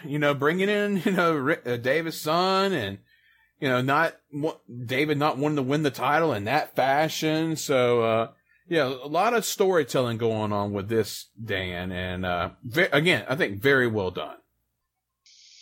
Yeah, this type of storytelling is seldom done in wrestling anymore, where you're like weaving multiple issues in and out of things, and it's really effective. Now, Jeff, I want him to maybe help me with this, because I have asked Bill and others, and I can't. Maybe I'm just making it up, or maybe I smoked that brain cell away at some point. But I recall there being a giant blow up in the locker room prior to this match over the spot with the kid being involved, and I can't for the life of me remember who it was between. Was it you, Jeff? That was it. Who do you remember anything about what I'm talking about there? I kind of vaguely remember there being something like that. It wasn't me, and I thought the kid was great in the finish. In fact, I mean, that was spectacular. His timing on the kick was great. But no, I don't recall who would have been upset about it. Are you thinking it was somebody who didn't like it being part of the show, or somebody in the match? I recall that it was someone that was involved in the match did not like the way they were involving the kid. They thought it made them look stupid. So, I mean, it might have been Rick. I don't know. But it was Rick, because he's the one that gets kicked by the kid. And I thought Rick was great in this whole thing. When he was on commentary, his line about winning the tag titles back every time that David lost them is why they were 4-time champions was hilarious. I mean, that was a great line. And Rick's sell of delivering the double shot on the floor, I thought was incredible, because that floor is so hard and it hurts so bad. And when you see those guys do things like leg drops off the apron, and you don't think about just what that's doing to them on that hard-ass floor. So it was really, really great. I thought this was something kind of special and unique. Yeah. What are your thoughts on having children involved in wrestling angles, Jeff? I mean, do you think that, there's a place for that, or do you think that just goes too far? Oh, I absolutely think there's a place for that. I mean, I thought, who was it? It was Sandman's kid getting corrupted by Raven. I thought that was great. That was a great angle. This was just a little one-shot thing with the kid telling David what happened and then kicking Rick when Rick grabbed him, which I thought it was fantastic. It's not like it was going to be a continuing story, and I thought the kid did great in it. I don't have any. I mean, yeah, I mean, Dan, your thoughts on children and storylines? It just depends. Like anything in wrestling, like you can literally make an argument for any particular type of wrestling, style of wrestling, segment in wrestling, participant in wrestling, if it's done correctly. So to me, like, people get all like in their feelings and butthurt about these things as if they're all absolutes, and in some cases they are, but in most cases, like, it just all comes down to execution. So I would not have a child out there going hold for hold, working a match with a wrestler. And some people might. I would disagree that is good. But in a spot like this, where it's literally just the kid getting off that one lucky kick, right? Just the stranger danger defense mechanism, that's believable enough for the spot, and it got over huge and it worked great. So yeah, that's how I feel about it. I think it makes sense here because of David and Rick's relationship more than anything else. Being that, absolutely, they were tag team partners for so long, and all that stuff. So yeah, I think it works here. Sometimes angles with children don't work, but that one definitely did. And you mentioned Sandman and Tyler Fulton and Raven. I think that worked too for reasons like that as well. I would just want to add what Dan said, that I certainly don't think children should be in the ring wrestling or taking bumps. But I mean, to be part of a story, I mean, I'm going to threaten David's kid at some point because, the kid is part of the story. David has a kid, so he's fair game in a wrestling storyline. Absolutely. Yeah. All right, January 23rd. AJ Styles faced Hurricane Helms and Onyx faced Crash Holly at the Monday Jack Metal tapings in Greenville, South Carolina. AJ was invited to the tapings the next day in North Charleston, South Carolina, where he faced Rico Constantino. This is the second wrestler that Styles has battled who has used the role model name first used by Styles in Wildside. Constantino was a role model in OVW, and Styles' opponent tonight in Athens, Georgia, Jason Cross, has been using a role model name in Wildside in his long-running feud with AJ Styles. AJ and Onyx again getting WWE tryout bids here, and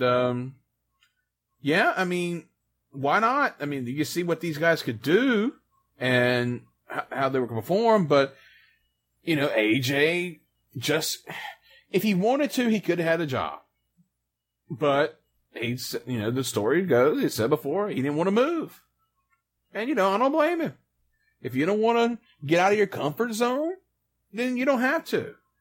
And it worked out well for him in the end, so I don't think he lost anything because, let's see. If AJ Styles signs a developmental WWE and he goes and works for HWA or OVW, wherever they send him, Cincinnati, Louisville, who knows what he becomes? Because in that time where he would have been in developmental, he's Wild Heavyweight Champion.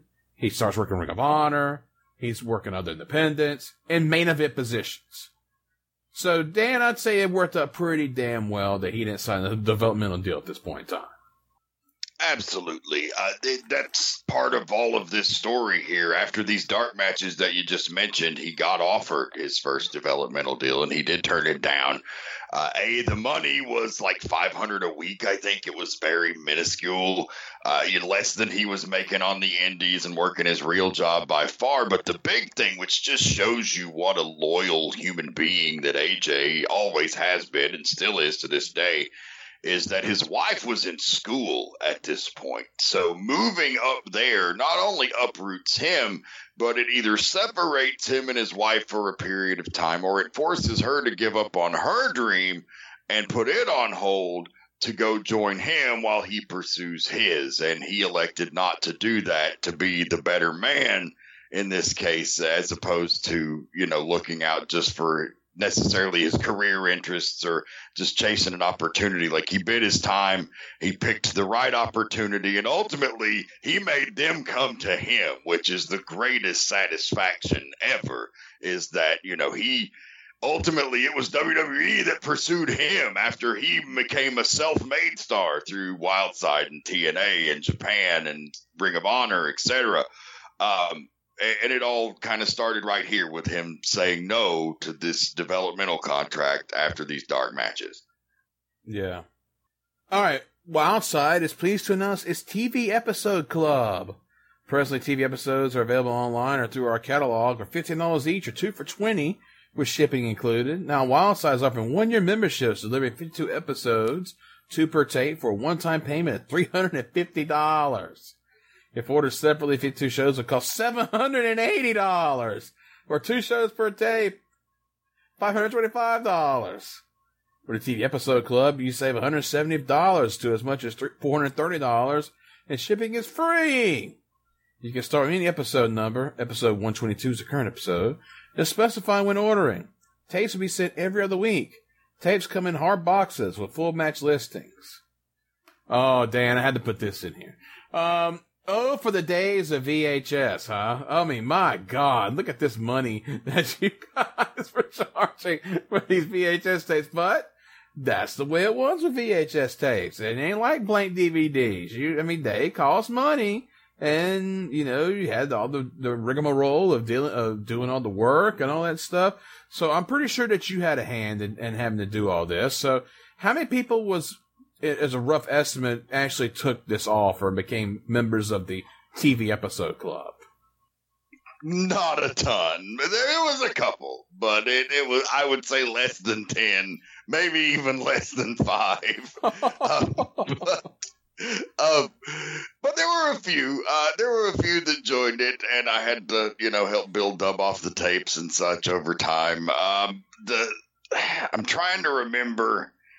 I really feel like just overall that maybe we could have done a better job with distributing the tapes. Like, we still charged a really high premium for the Big Show tapes, and for like this TV episode club is outlandishly expensive. And compared to now, it's all on YouTube for fucking free anyway. So you gotta wonder, when you said, oh, maybe we could have done a better job of getting stuff out there. I mean, we relied solely on the TV. And I think had we made the tapes a little more affordable, they would have been traded more liberally, and we might have had a bigger buzz than we did. Yeah. Man. Jeff, again, these young folks today just don't know how good they have it there, money-wise on this stuff. I mean, $9.99 a month, you get streaming, all this stuff you can watch on streaming. And look at these prices for these tapes. It's crazy to think about because, I mean, these are expensive, but they're not out of the norm expensive. I mean, if you didn't have stuff to trade for other tapes and you had to purchase wrestling tapes, they were $20 a piece. Mm-hmm. Anywhere you looked. I mean, it was $20, and some people's were more. And it's crazy because now, I mean, like you said, with IWTV, everything's right there at the touch of a button. Just thousands of shows. It's incredible. We really were in the wrestling dead zone from 1999 to 2015. It really is just an alternate universe of wrestling. Yeah. Yeah, I'd probably go even earlier than that, I'd say, 99 until, in the late 2000s, once DVDs started becoming more prevalent, people were able to buy more stuff at a cheaper price. Right. But my goodness. Yeah, these young folks, they just don't know how good they got it. All right. Athens at the Georgia Theater on January 25th. What a moment this is. White Trash received a special award at this show. Trash in a wheelchair was given an award by Wildside CEO Jeff G. Bailey, who then came out and gave a speech giving adulation to Trash. Dan's there too, of course. Bailey talked about how much he gave to the promotion, which seemed sincere.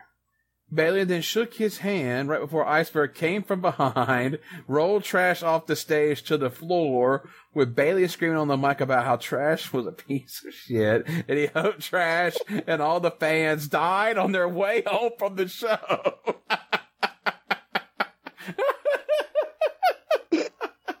I've heard some promoters buried the fans before, and in the state of Georgia, definitely, but I've never heard of somebody acting as the CEO of a promotion.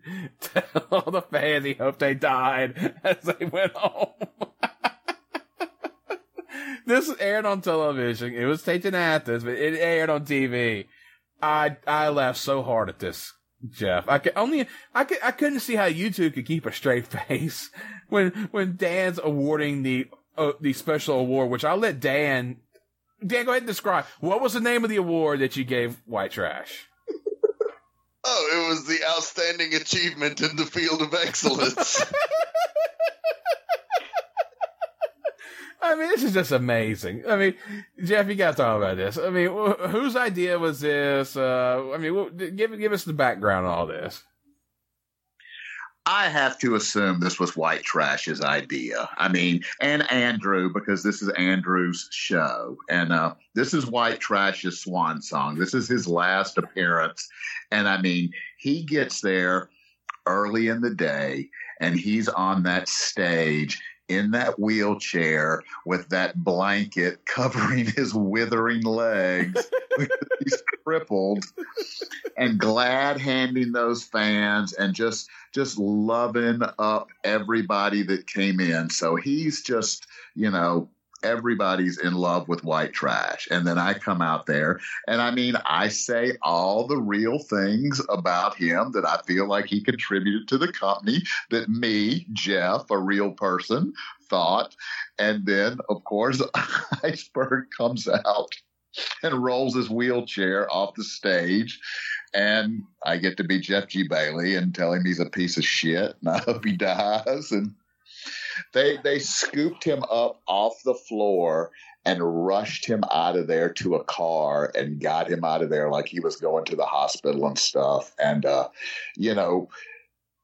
all those people were convinced he was in that wheelchair for a reason. And then to see him get pushed off that stage, it was really strong. And, tell them I wish they all died. That was just a little extra. Like, you think you're mad. Let me see if I can make you madder.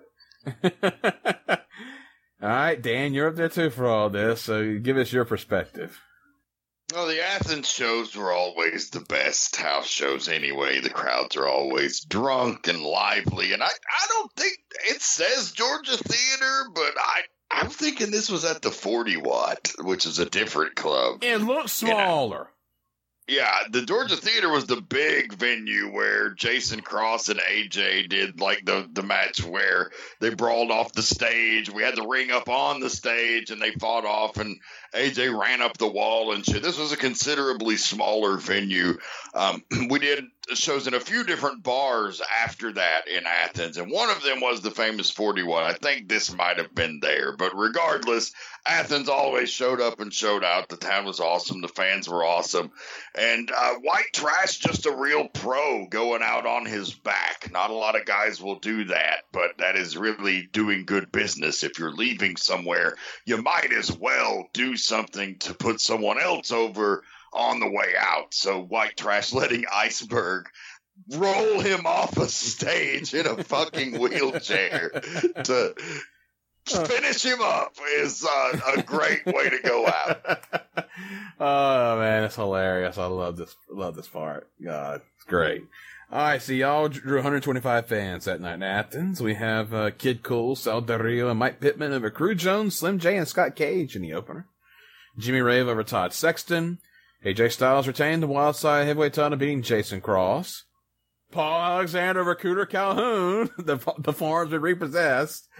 The Lost Boys went to no contest with Blackout. And Rick Michaels beat David Young in a street fight. So there you go, Athens on the 25th. Always fun shows in Athens. I wish we had more results of those shows. Sometimes they're missing. So good stuff here.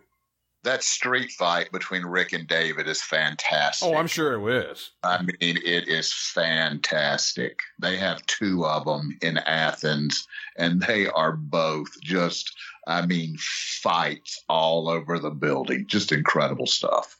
Yes, absolutely. So I think that's the one where they actually go into the physical street. Yeah, there you go. Hey, a street fight should be in the streets. All of them, Yeah, that was awesome. That always adds an extra element to it when you leave the building and there's traffic.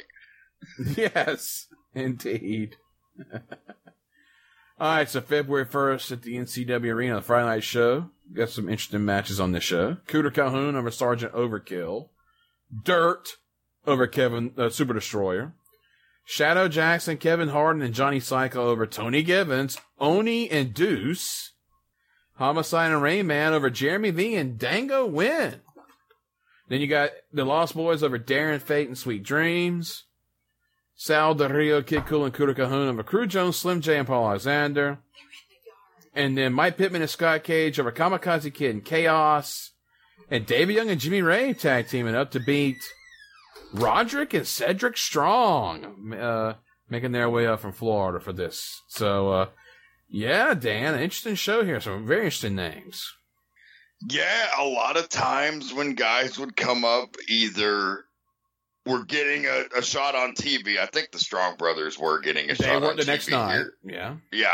A lot of times they would come up and go ahead and do the Friday too. So, we would have them for both nights. And these guys were young kids coming up. Actually, they kind of rubbed a lot of people the wrong way in the locker room because they were just kind of green and mouthy. But they were fucking good. And of course, obviously that didn't last. Those dudes lasted a long time, and then Roderick Strong ended up becoming a huge star. So, everybody's green. It happens. But that dude ended up being fucking great. But here, it's just getting his feet wet.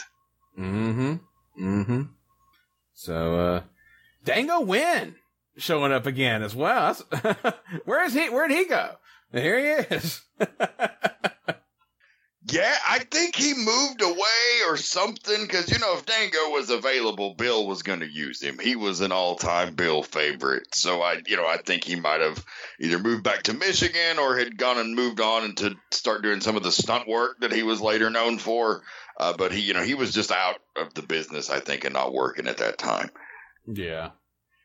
All right, February 2nd at the arena, TV tape for the 9th and 16th.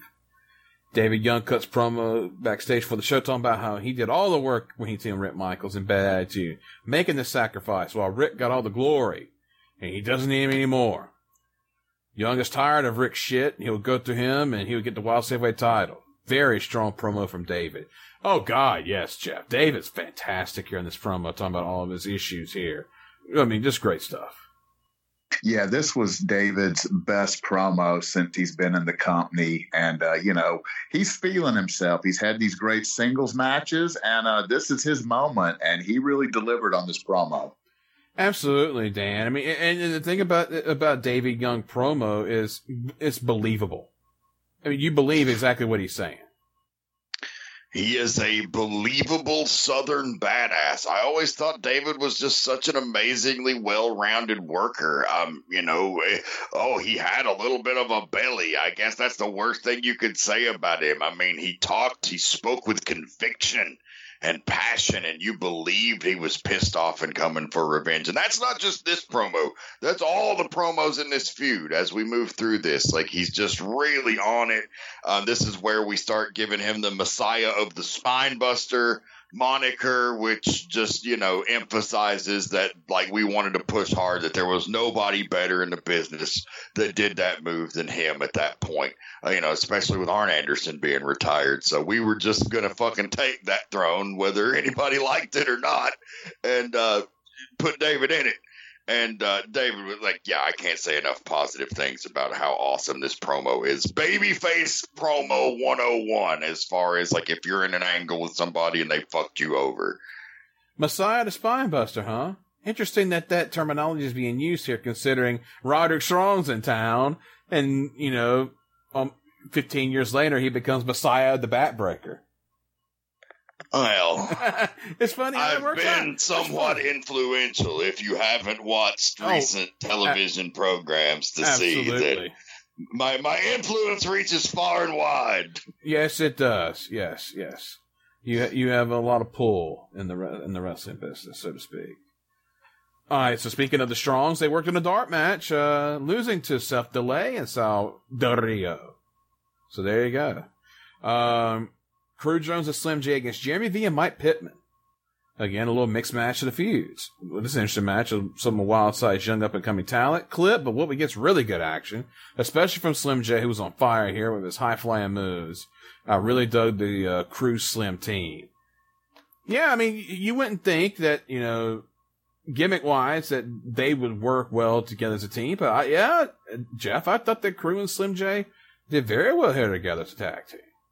It's incredible to think Crew is just a few matches into this one bad mofo gimmick, and he's got his shtick down completely. I mean, everything is hitting. He's got his Heisman pose. He's got his big clothesline. You got Pittman out there bumping huge for him on stuff. It was a really, really good match of, again, 4 young lions out there, all getting a chance to showcase themselves. And Crew and Slim is just, more cross-pollination of here's two heels, here's two baby faces. They're all young lions. They're all on the come up. Let's get them in a match together. And they went out there and delivered. Absolutely, yes. Dan, what were your thoughts on this? It was incredibly entertaining. I wish we had seen more of Crew and Slim as a tag team here. I think we were on to something that we didn't even realize, and we probably could have gotten more mileage out of that. Tremendous match. Was this the one where Big Biz takes the bump? Gotta be, because Big Biz is about gone. So okay, it's gotta be. Okay, so got to put over Big Biz again here. He's fucking great in the Memphis Buffoon manager role. Of course, I mentioned that he's sweating buckets at ringside. He continues doing that here. They do this fucking great spot where he comes in and he's got a Twinkie in his hand, and the babyface takes the fucking Twinkie and smashes it in his face, and he does this beautiful Watusi, feeding right back around into the punch for the big bump. I mean, his timing was fucking spot on there, and that's the kind of shit that I wish I saw more of today, and I hope to impart on some of the current generation. Is timing shit like that is so wonderful, and when done right is just it's hilarious. It gets the spot over, it gets the big pop. Underrated stuff from Big Biz. Yeah, just fantastic. I just want to add that when we're talking about Big Biz sweat buckets out here, it's January and February in a non-heated building. Yes. I know. So next we get Dan interviewing AJ Styles in the ring, talking about all the challenges for his title, as well as his opportunity to get a WF tryout, as well as competing in the ECWA Super 8, which is a huge deal back in this time period. Still important today, but huge in this point in time. Adam Jacobson attacked Styles from behind with a 2x4 and told him he just laid the lumber on his punk ass. Jacob said he was tired of Styles getting all the praise, and he had his Super 8 right here, bitch, as he stomped him. AJ got up and told Jacob that he would wrestle him later. I thought Adam was great here in this segment, Jeff, because usually you're the one doing all the talking and leading along the way, but this is him, all Adam right here, taking it to AJ.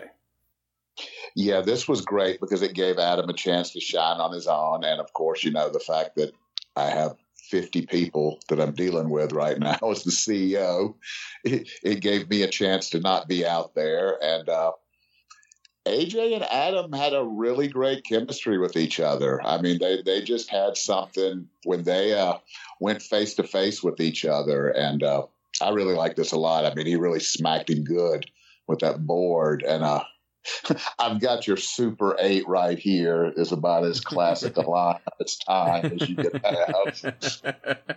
And yeah, like I was saying, Dan, I mean, at this point in time, the Super 8, I mean, that's the indie tournament. I mean, yeah, we had King of the Indies, but this is the yearly indie tournament, man. If you're in this, I mean, you're something. Oh, yeah. So AJ's rise continues even after he turned down the WWE deal. There's it's a big opportunity for him to go up. And that's basically what this promo was about, was to set the table that AJ is making us proud. He is traveling the country. He is doing all of these cool fucking things. And of course, Adam's a little jealous of that. And laying the lumber was an Adam Jacobs phrase that he used often in backstage and sometimes in promos, which was just that was the real him. If you'd ask him what was up, he'd be like, oh, goddamn, just hanging and banging, girl, just fucking laying that goddamn lumber.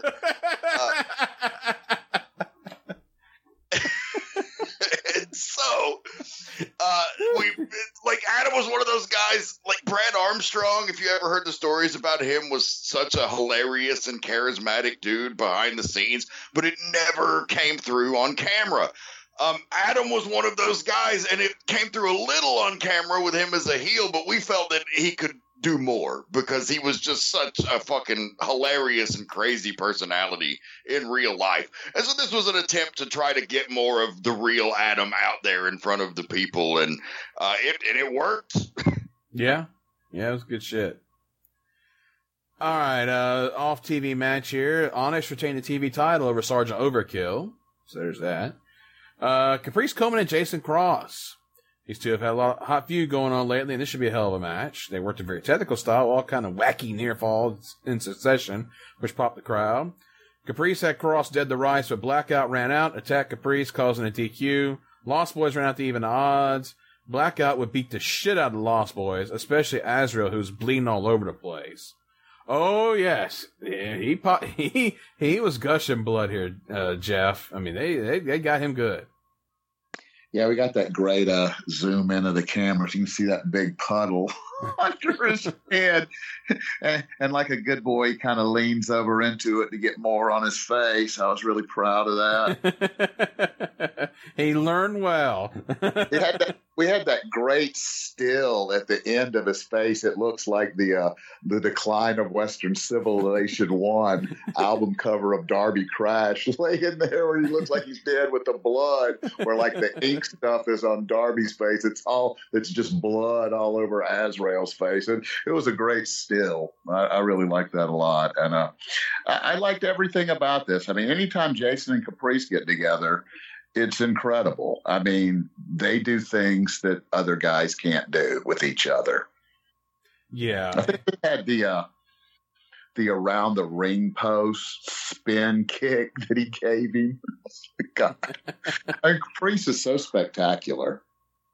Yeah. And Jason as well. I mean, of course. The more I watch of him, I just think this is the guy that really people need to discover if they're unfamiliar with, because this stuff with Jason and Caprice is great. Well, these guys are like made to work with each other, like kind of like Jason and AJ, but in a different way.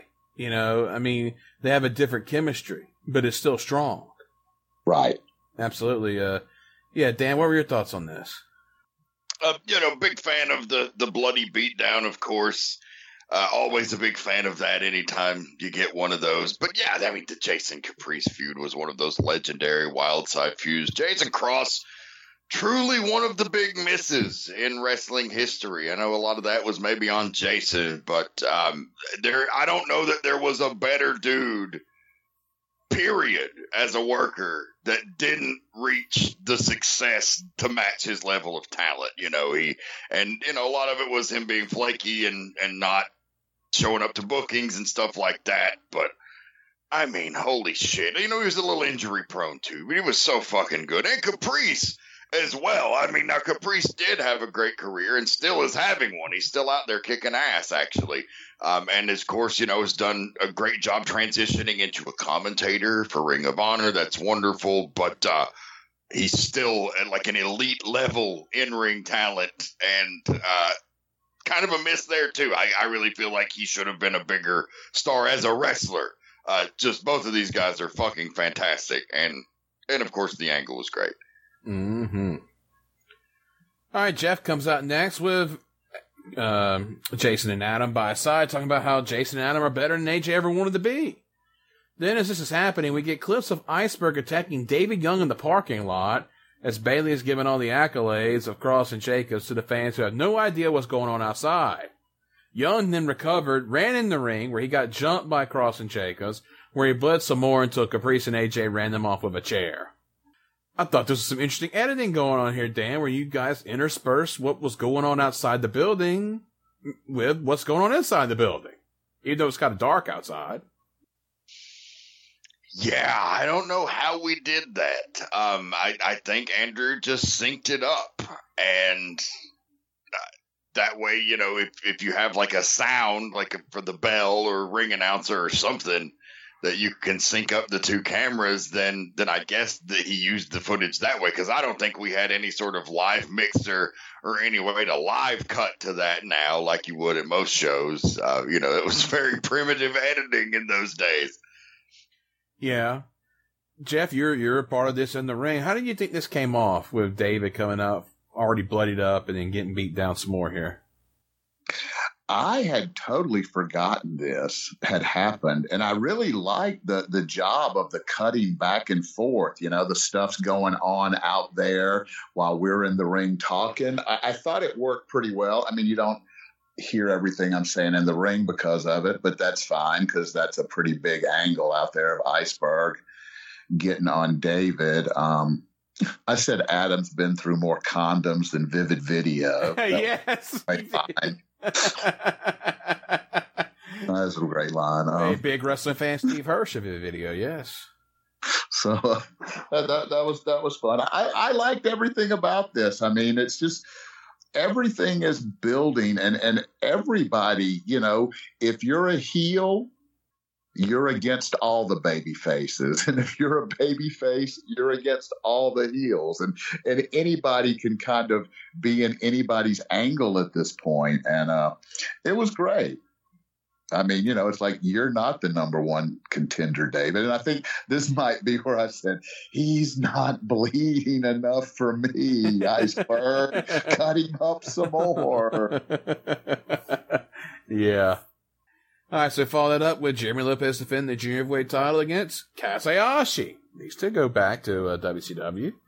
This was billed as Hayashi's final match in the United States. And these two worked each other quite a few times in the past. It should be really good, but of course, it would be joined in progress.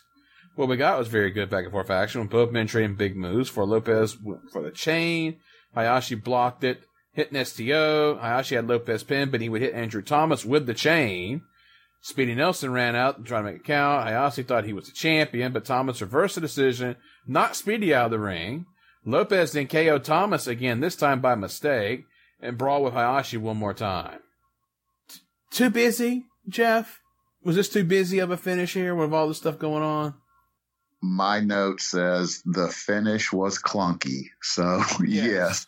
I mean, it was too much. It was more than it was needed for a match like this. I mean, it's a thing where Kaz is in and he's going to have this match and then he's going to be gone. They just needed to have a good wrestling match without all this extra stuff at the end, because they did have a good wrestling match. But I thought the finish was it was overbooked.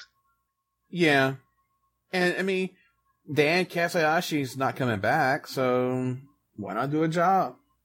Yeah, that would have seemed to have made the most sense. I guess this is the finish they wanted to do, some kind of dusty finish to where, he was protected a little bit. But I don't see why he couldn't have just put him over. But it was what it was. It was the bell-to-bell was really strong. Kaz had been in a few times before, both teaming with Jimmy Yang as the Young Dragons and also in a singles. He'd worked. One time the Young Dragons worked against Suicidal Tendencies, and I think Kaz might have even worked Adam Jacobs in a single. And I know the chemistry was really off there. There was a language barrier. Two great workers, but just could never get on the same page. This was much different because Lopez had all that experience in Japan, and the communication was a lot better. And these two had worked together before, so they really went hard in the actual wrestling. But I would agree that the finish was overdone. Well, you would think Hayashi would be able to speak redneck. He worked with Jamie Noble. I mean, Jamie Noble, Adam Jacobs, there's similarities there in their speech and cadence. You would think. Now, I don't know. My recollections of Kaz were he did not speak much English at all, unless he was ribbing everybody. But possibly. I remember the WCW guys used to tell him like very foul cuss words in English and not tell him what they meant, and just have him so be like, "Hey, go tell that guy he's a horse cock." And one time at a house show, he came up to me and goes, "Hey, horse cock." Oh, hilarious. All right, so next we get Gabriel against Homicide. Azrael was hurt earlier in the show, so Gabriel's going along with Homicide. He comes up blazing from the jump, taking into both Homicide in the ring and Rayman outside the ring. Rayman would get pulled out of the ring. It was Azrael who did it, which distracted Homicide, who got pinned by Gabriel after a fireball was thrown. Fun finish. Yeah, this feud's going on here and going strong, Dan, and another point in the story here, and we get a fireball. Always fun in wrestling. A great angle actually saved by the editing here, because I fucking hate fire in wrestling generally. I mean, it's awesome when it works, but don't get me wrong. 9 times out of 10, it's a disaster.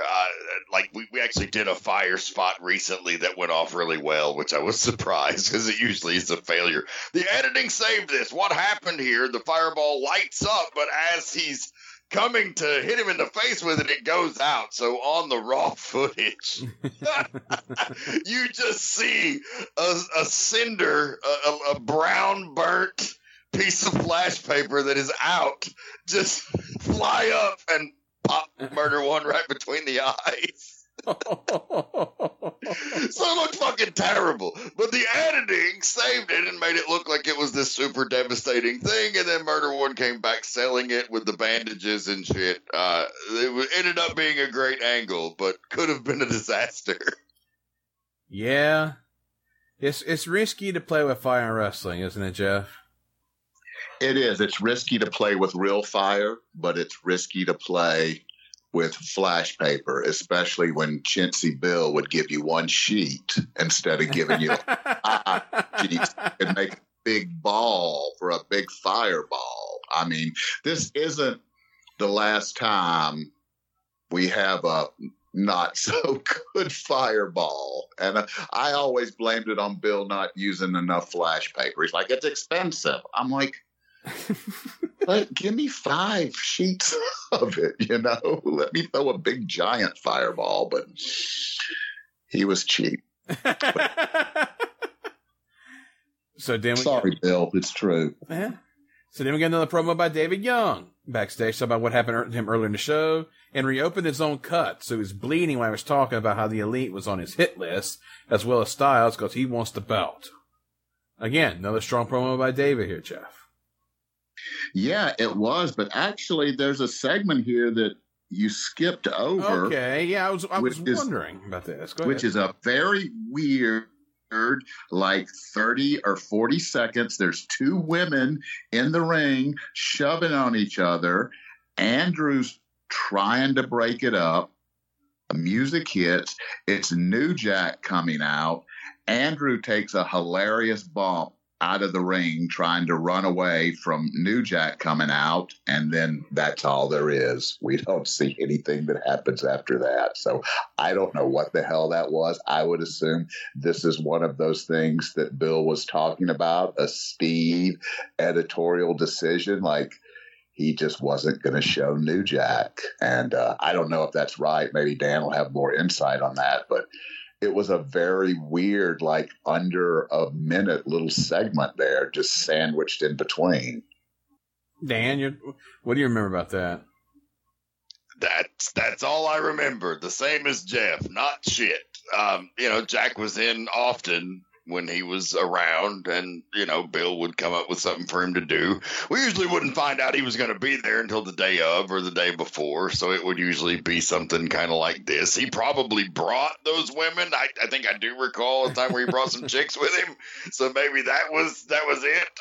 But I don't remember what happened, and it was some sort of editing thing. Well, there you go. All right. Then we get night vision footage of the Lost Boys in a graveyard, which is ominous.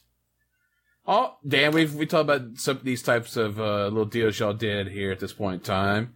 About what time of night was this shot in? Oh, these were all usually shot very late after the shows, typically. So, it's going to be 12, 1 o'clock before we get out of the building after we filmed all of the commentary intros and other promos that are in the arena. If it's at night, unless they went out and did it on their own, which is possible, but usually not. It was usually had to be directed by somebody. Yeah, I love Wildside always using night vision in these promos as well. Always good stuff. Then we get Big Henry Haas and Terry Knight. These two have started up a rivalry recently, and Knight attacked Haas immediately as well as Speedy Nelson. Knight used Henry's own horseshoe as a weapon before bringing in a chair. This was ruled no contest. So we had a double count out in the first match. Now we have a no contest, short but sweet, and the feud continues. So there you go. Next we get Laz and Air Paris. These two have had some issues lately as well. Laz again comes out intense with no dancing for the match. Iceberg, though, would show up instead of Air Paris. Uh-oh. as Bailey came out saying that Paris had already beaten up Laz and he was facing Iceberg instead. Bailey told Laz that he knew he would rather be at home counting his T-cells, but he was going to die tonight thanks to Iceberg. For folks that don't know what T-cells is, T-cells is a way to find out if you have AIDS. You use your the T-cells count to determine if you have HIV. So there's some correlation there. Laz gave it all he had, taking it to Iceberg and had him reel until Bailey would get involved, allowing Iceberg to brutalize Laz some more. Jason Cross would join Iceberg as they beat up all the young Wildside babyfaces who try to make the save, as Bailey asks who the hell they were. Who are you? Jacobs then came out with his lumber, and he was about to lay it on Laz until Tank came running through the front door with a chainsaw and chased the Elite off. All right, first things first, Jeff. Frank's gone again, huh? Yes, just like that. And poof, he was gone. God bless him. But yes, he would disappear. So, Iceberg's a good replacement for him, and this worked out well. You got the beat down at the end, and Tank run out with a chainsaw, which you guys sold greatly as he was like a cartoon. Y'all running for the hills when he came out. Yeah, I think I even screamed, run, run, run. I believe this was the one with the masked midget.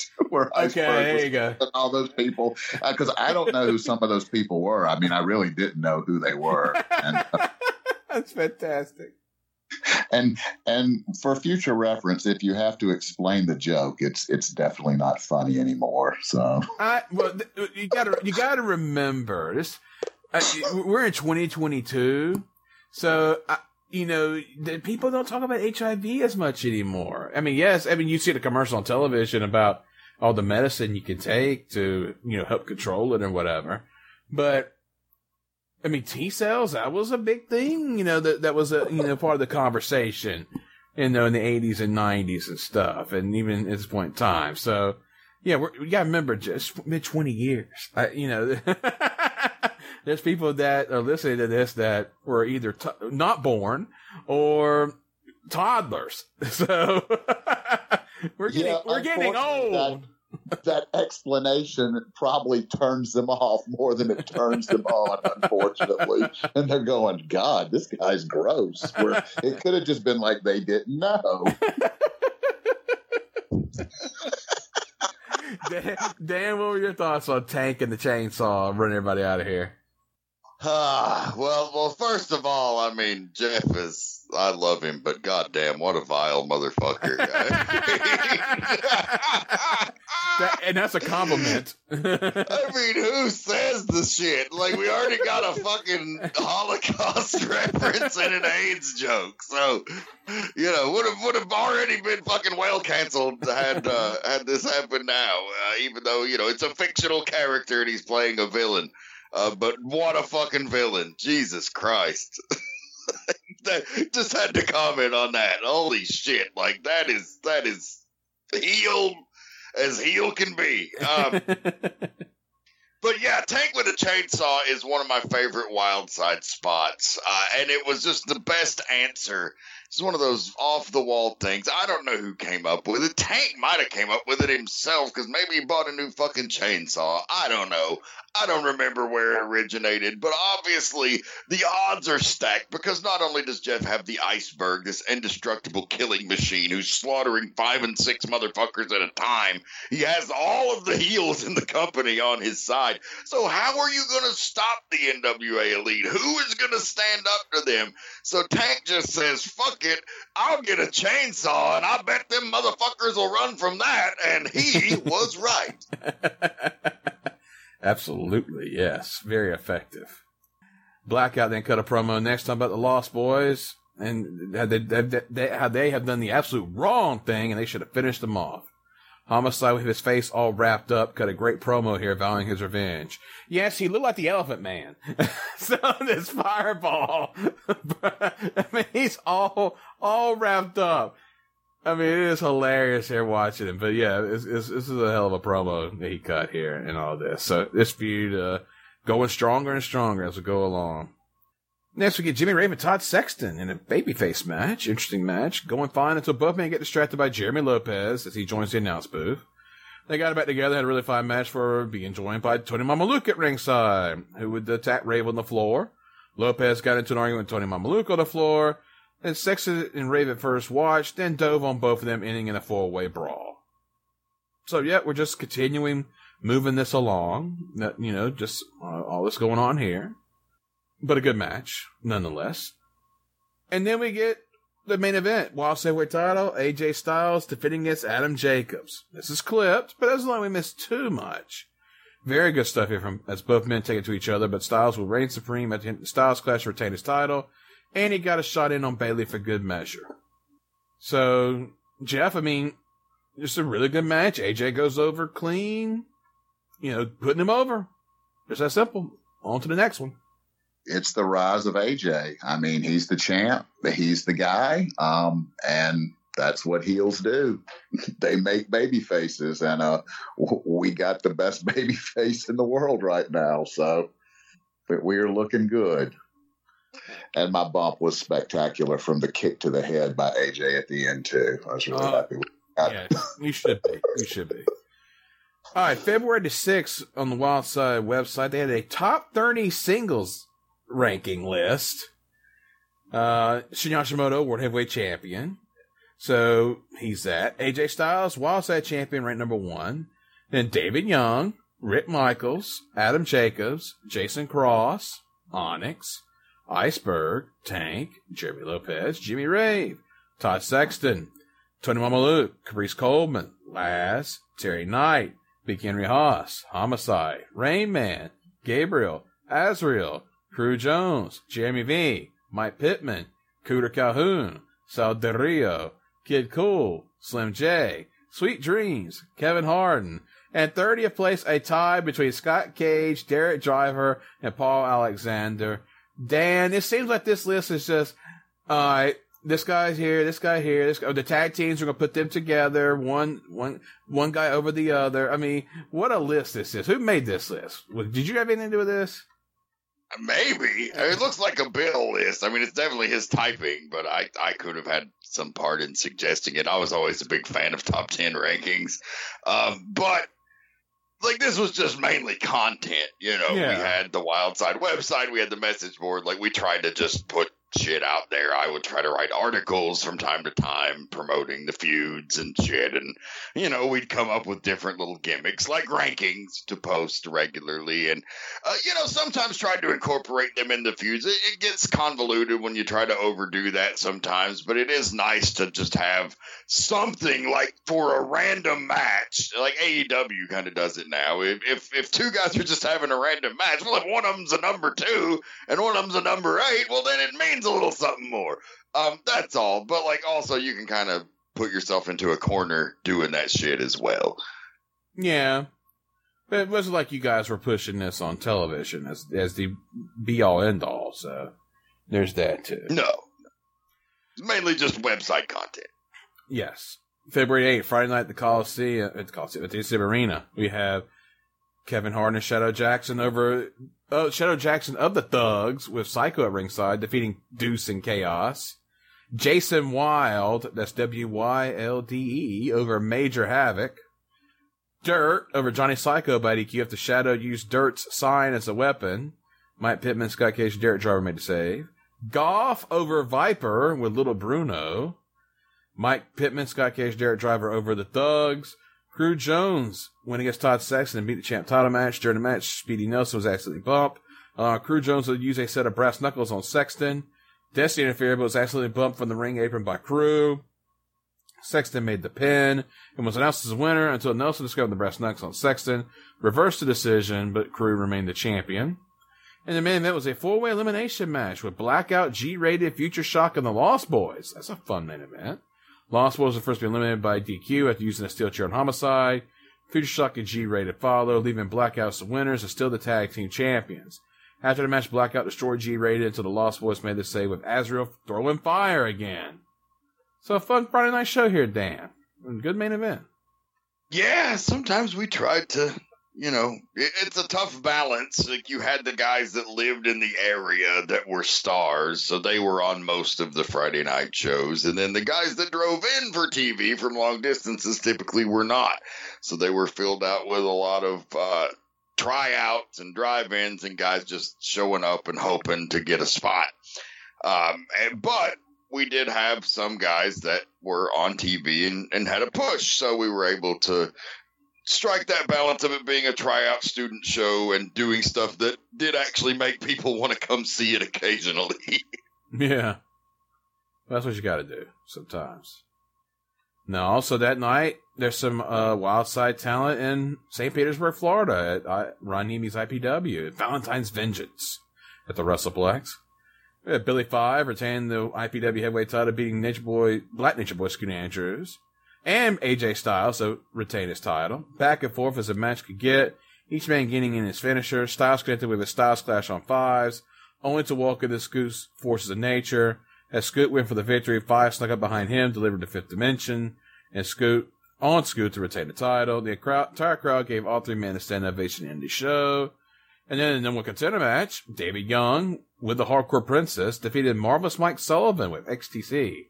This match was a technically sound contest, with Young looking to pick up the W after hitting his spinebuster. Those thoughts would be erased as soon as Sullivan got out of the way of his moonsault, hit a top rope belly suplex. As he covered Young, though, Hardcore Princess distracted the referee, keeping Young from being pinned. This led to Young rolling up Sullivan in the corner with his feet on the ropes to steal away the victory in this highly contested match. So there you go, Jeff. You got AJ and David going to St. Petersburg for IPW and looking good here. Yeah, these are great things. This looks like a good show. The Hardcore Princess, that's one of the women who were in the ring, I think, for the New Jack segment that we had that we didn't have. Well, there you go. Earl, so I'm not sure, but yeah, it's great to see David and AJ getting out. Yeah, absolutely, the right thing to do. Let's see here. All right, so on the 9th in Nashville, at Burt Prentice's USA Wrestling at the Fairgrounds, we had a fan participation strap match between James Storm and Rick Michaels, which no contest. Match went on early because Storm was working a double shot and needed to get down to Columbia, Tennessee. Michaels came out in a raincoat and long pants, zero skin exposure. He tried to make friends with the Lumberjacks. Fans were yelling at Michaels to take it off. Michaels told the Lumberjack his rules, beating the living crap out of Storm, but let Michaels catch his breath. Storm told Michaels he was going to get his ass whipped on all four sides, then having it whipped one more time when he got back in the ring. Storm threw Michaels out right away. Fans were calling Rick chicken shit as the Lumberjacks tried to strap him with the raincoat on. Big dude got in one really good shot. Big Lumberjack. Michaels avoided that side for the rest of the match. A couple of them got frustrated and strapped referee Anthony Ingram instead. Now that was funny. Storm brawled with Michaels and got the coat off, only to find him wearing a heavy shirt underneath. Storm used a layer for near fall and stripped Michaels of his shirt. Michaels used a shot to the nuts and dumped Storm, but the Lumberjacks would not strap him. Michaels did a Lawler-style fist drop and a new variation of a double shot with a facebuster part done from a fireman's carry. Michaels untied one of the turnbuckle pads. Storm turned it around by ramming Michaels' head to the exposed buckle. Michaels got collar. Storm nailed Michaels with a super kick for a good near fall. Michaels DDT'd him for a 2 count. Storm catapulted Michaels to the floor, but no serious damage was done with the straps. They exchanged punches on the inside. Match broke down to a brawl. Referee Anthony Ingram got popped by both Michaels and Storm. Eric Hicks jumped in as second referee, took a clubbing blow from Storm. The bell rang as they continued to brawl with both refs down. Storm had Michaels set up for the swinging noose when the Bayface dressing room intervened. They did a pull-apart brawl with both dressing rooms getting to the act. To be continued. Michaels accidentally cold caught Slim J on his way out. Great sell job by Slim J. Yes, Burt show, and Jeff, I know you're here. Dan, you're here too, right? Yes, I was on most of these Burt shows that Jeff and the rest of the Wildside guys were on in a bunch at this point. There were a few that I missed, fights. I know the one where Rick actually got hurt, I was not there. But I was on this one, and those were always fun shows. The crowd, I think I told this story on the last episode, but they weren't quite ready for a rock and roll ring announcer in Nashville. Yeah. I got, a little bit of heat, which I wasn't intending to do. I was not trying to take any attention away from the talent, but in an old school arena like Nashville, I got some catcalls of Elton John for the glasses that I wore. But always fun to work at the fairgrounds, the historic venue. Oh, absolutely. And this sounds like it was a hell of a little match here with Rick and James Storm, Dan. They had a great chemistry. This was really the start of a big feud. I'd seen Rick do this bit as part of Bad Attitude, and it's just some classic Southern heel buffoonery. The fan participation strap match. You come out fully clothed so that the straps don't hurt you, and you build the whole match around them ripping the layers of clothes off and then strapping your ass. It's some real easy psychology and always works, and this was a great match here. But this ended up being a huge feud that ended up setting up in a spot that ends Rick's career that I'm sure we'll talk about in later episodes. Yeah. Todd Sexton beat Slim J in around 8 minutes. A good seesaw battle done at the wild side pace. It just lacked heat. There was no issue, and this is the first appearance of the fairgrounds by Sexton, who has anything but a natural Nashville babyface look. What does that mean? What would that mean? No, because he's bald? Would that be it, Jeff? Because he's bald. There you go. Yes, because he's bald. Yeah, because their baby faces had long, luxurious hair, more often than not. In Nashville, you better believe it. Yes. Sexton controlled the early part of the match, nailing Slim with shots as he ran the ropes. Slim's selling has really improved, and that's the skill he's got to have at his size. Slim finally got on the ropes to avoid Sexton's drop kick and use a low blow. Slim went on offense, hitting big moves for 2 counts, with Sexton getting the hope spot near falls. Slim missed huge on a moonsault. Sexton took over briefly before missing on a charge to the corner. Slim hit a springboard inverted DT for a near fall. Both stayed on the canvas after a double clothesline spot. Sexton was up first and caught Slim with a super kick to get the pin. Yeah, I mean, when you have a situation like this, Jeff, where you got 2 guys who are not familiar to the home fans that they're working in front of, you better go out there and have a hell of a match to try to turn them to you and make them get into the match. Well, that's true, but at the same time, I mean, as we were learning, the Nashville audience was a different audience, and some of the wild side stuff they did not respond to as well, and the guys who adapted and figured out what they wanted got over better in Nashville because it was a different audience, and they liked a different kind of wrestling. Like Dan said, they didn't even like the fact that the ring announcer had glasses on. So some of Slim's flashy stuff left them, going, what the hell is this? Yeah, exactly. All right, then Adam Jacobs with Jeff G. Bailey beat Jimmy Rave at 10:22. Bailey did some mic work that drew the best heat he's gotten in Nashville. He said the fairgrounds was a Nashville landmark like the Ryman and Grand Ole Opry. Just another dump that never had any talent in it like the greatness of the NWA Elite. Jeff said the fans never took baths, so their BO was so bad it was making him dizzy. This was the best match of the night.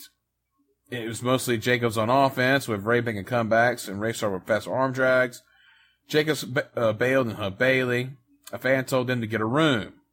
Ray brought Jacobs back in the hard way, scored a series of kicks. Jacobs kicked Rave low, hit a clothesline. Jacobs tried to referee so Bailey could punch Rave from the floor. Good heat. Rave got 2 with a sunset flip. Jacobs got off the comeback, set Rave up in the tree of woe for a running drop kick to the gut. Jacobs did a brain buster, held onto it. This turned submission to a mat. Rave did a rolling reverse cradle. Jacobs did a beautiful drop kick, sidewall slam for a 2 count, and went for the camel clutch. Jacobs got 2 with a swinging net breaker. Rave missed on a quick twist and crossbody attempt. Did a messy looking spot where both his super kicks stayed down. Ray started firing punches and scored with an Insigiri. Jacobs got 2 with a Michinoku driver. Ray did a tornado DT and both were on the canvas again. Ray did a snap suplex, climbed to the top. but Jeff shoved Rave onto the top buckle crotch job to finish. Jacobs used a super kick and followed the Georgia Bulldog jam for the pin. Jeff, did the fans really stink so bad that it was making you dizzy? Have you ever been to wrestling at the fairgrounds? No, I have not. But I've been to some. I've been to some wrestling shows where I've had to deal with BO. Believe me. So yeah. The fairgrounds is one of those places. I mean, they're a little ripe in there. This is great. I mean, we were fifth on this. I mean, me and Adam, this was our third or fourth time up there. We had done the feud with Lance Dreamer, and now we get Jimmy, and we're higher on the card. I assume this is Larry's report. It reads like his writing. Best match of the night. You got to love that. Getting good heat. Got to love that. I think this was actually Trent Van Dries. Oh, okay. Wow. Yeah. Well, his stuff reads like Larry's. Yeah, in a way, but Larry would capitalize things. We don't have that here. Larry loved his caps on names and stuff. But I think this is Trent. This is from the Torch. So this is Trent, I think, said it to the Torch. Well, that's great that he thought, we had the best match. And, I mean, this was a good show. I mean, like Dan said, James Storm and Rick had a epic feud up here in Nashville. I mean, they had an incredible series of matches until, the unfortunate one where Rick breaks his back. But up to that, they were pretty incredible. And it was a pleasure to work in the fairgrounds and be in Nashville. And it's just so much fun. I really appreciated Bert for booking me on these shows. And, he put us up in hotels, and we always had a great time. It was a really good time. Yeah. Dan, what are your memories of this match? Oh, yeah. I mean, we mentioned that the Slim J and Todd Sexton didn't really get over because they weren't working the pace the Nashville crowd was used to. And there were a couple dynamics there. There was the Todd being the bigger baby face and Slim being the heel. And I already mentioned that Todd wasn't a traditional looking Nashville baby face. This Jimmy versus Adam match was the opposite because these guys, and it's no slight to Todd and Slim J either, but already at this point, like Adam is a bit of a young veteran, and Jimmy just always got it from a psychological perspective. So they knew that if the audience wasn't biting on the fast-paced stuff, they knew what kind of pace the Nashville audience kind of liked already, and they always had great chemistry together. So it was no surprise that they came out here and kicked ass. Absolutely. All right, so next we got Chris Harris over Rick Michaels doing double duty. In fact, facing both members of America's Most Wanted to retain the USA title in 806. Rick was a last-minute sub for Jason Cross, whose no-show was a mystery. Cross had driven up with his girlfriend and worked a show in Lebanon on Friday night. It's not like Cross to miss a show, so hopefully everything's okay with him. Michaels did a muscle pose. When Rick started doing push-ups in the ring, Harris kicked him in the gut. Rick went to the outside. Rick tried to use shortcuts, but Chris caught him with a clothesline. He failed again. Rick begged for mercy. Chris pounded on him. Not much heat. Rick used a low blow to get the advantage. Rick worked on the groin area with a knee drop and headbutt for a near fall. Rick got off a Chris comeback with a clothesline for a 2 count. Rick missed on a top rope elbow. Chris used a scoop slam and hit his top rope elbow for the 1, 2, 3. Just okay. Well, we got some problems here, Dan, with and this is going to be a recurring theme, so to speak, with Jason Cross, isn't it? It's what I mentioned. He could be flaky at times. When he was committed and dedicated, there wasn't anybody better. Of course, now later we see there's a note that it was due to a family emergency and caused him to drive back late Friday night. I don't want to doubt that he had a real family emergency. That is very possible, but knowing that Jason kind of was flaky, I thought it was hilarious to read in the report that it was not like him to miss a show. It was actually very much like him to miss a show. The Rick and Chris Harris, I mean, Chris Harris was one of those guys that he was the nicest dude, and he looked like a superstar, and his work was solid. as like he had all the fundamentals there. He was just missing something that outside of in a tag team with James Storm, he was fucking amazing. But as a singles, just missing that something that really propelled him to the next level, I always thought. But man, what a total pro. And like I remember this match kind of being the same. I think it was kind of the show ran kind of long too, because Harris was usually way over in Nashville and Rick was always over as a heel. So it's interesting that it didn't have much heat. Yeah, considering who's involved, absolutely. Jeff, your thoughts on the Jason Cross situation here? Well, I mean, I remember this, and he did have a real family emergency. I mean, we're up there in Tennessee. I mean, he's got a hotel and stuff, and he leaves to come back for the thing. So that was legit. Yeah, it says right here that he had a family member that had been in an accident and was in ICU. So there you go. But you know, it's odd that match didn't have heat, like Dan said, because Chris Harris and Rick were both really over. And looking back at the other stuff, I mean, you know, me and Adam had been there a couple times and had figured out stuff like, you know, bailing out and doing the hug was going to get more heat than, you know, 5 moves strung together. You know, we learned how to work in Nashville to get the most out of the fans by, you know, giving them what they wanted and not so much what the guys wanted to do, which was to go at a much faster pace. Yeah. All right. So, yeah, there's Nashville. Now, the WWA, Andrew McManus is in WWA, has announced a 6-man Cruiserweight Survival match for their pay-per-view on February 24 from the Aladdin Hotel in Las Vegas. The 6-men scheduled are Nova, Sharp Boy, Low Key, Christopher Daniels, and Wildside stars AJ Styles and Tony Mamaluke. Occasional Wildside announcer Jeremy Borash is the booker for this pay-per-view. Well, I don't know if I'd say he was the booker. I mean, I don't know if you guys remember this, but I think we pretty much have figured out that it was Russo that was pretty much doing the booking, but he wasn't announced as the official booker. So Borash may have had the title of booker, but yeah. But anyway, that WWA show, something else.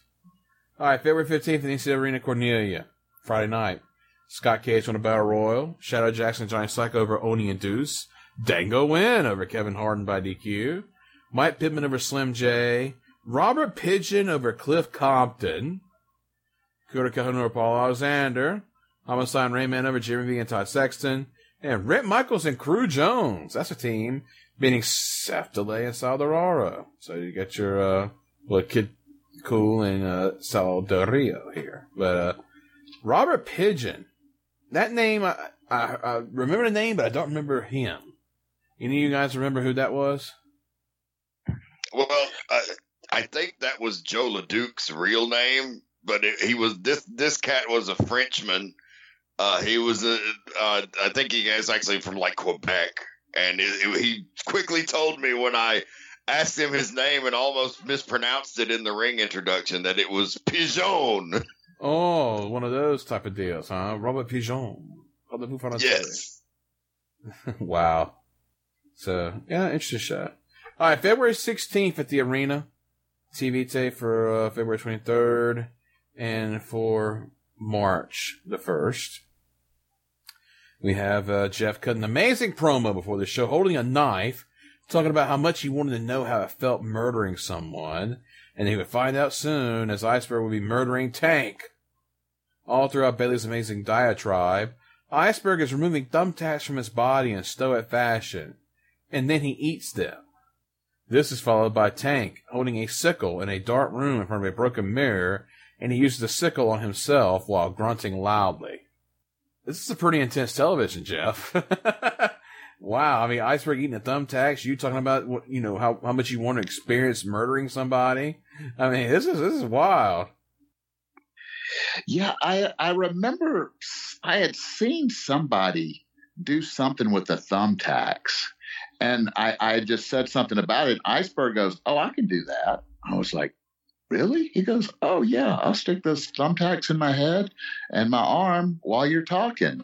And I said, "Well, well, hell yeah, let's do that. And then, Tank's response was like, well, I'm going to shoot something, and his is so great because it looks like the Black Flag Damaged album cover, Oh, God, yes.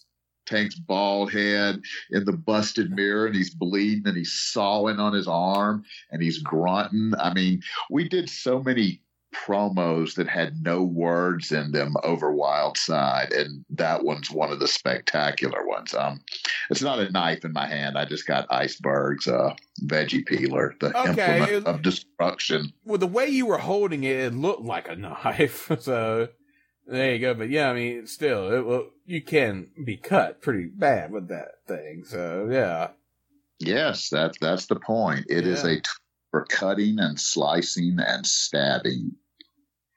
Yeah, Dan, what were your thoughts when you watched this again? How this came across, these two promos? Oh, incredible. I mean, this is the kind of shit that I got in wrestling to do in the first place. Just really fucking intense. Like two guys that hate each other and are talking about outlandish shit with Jeff out here, just talking about the most off-the-wall maniacal shit about building this match. And then, of course, Tank has been a mute this whole time, so he can't respond with words. And White Trash was previously his mouthpiece, and he is now gone. So how is he going to respond in a promo? Well, he already ran out with a chainsaw and ran everybody off, but the words, how is he going to respond with words? Well, we do this artistic promo of him cutting himself and grunting like, oh, if I'm going to do this to myself, imagine what the fuck I'm going to do to you. And it says all that needs to be said.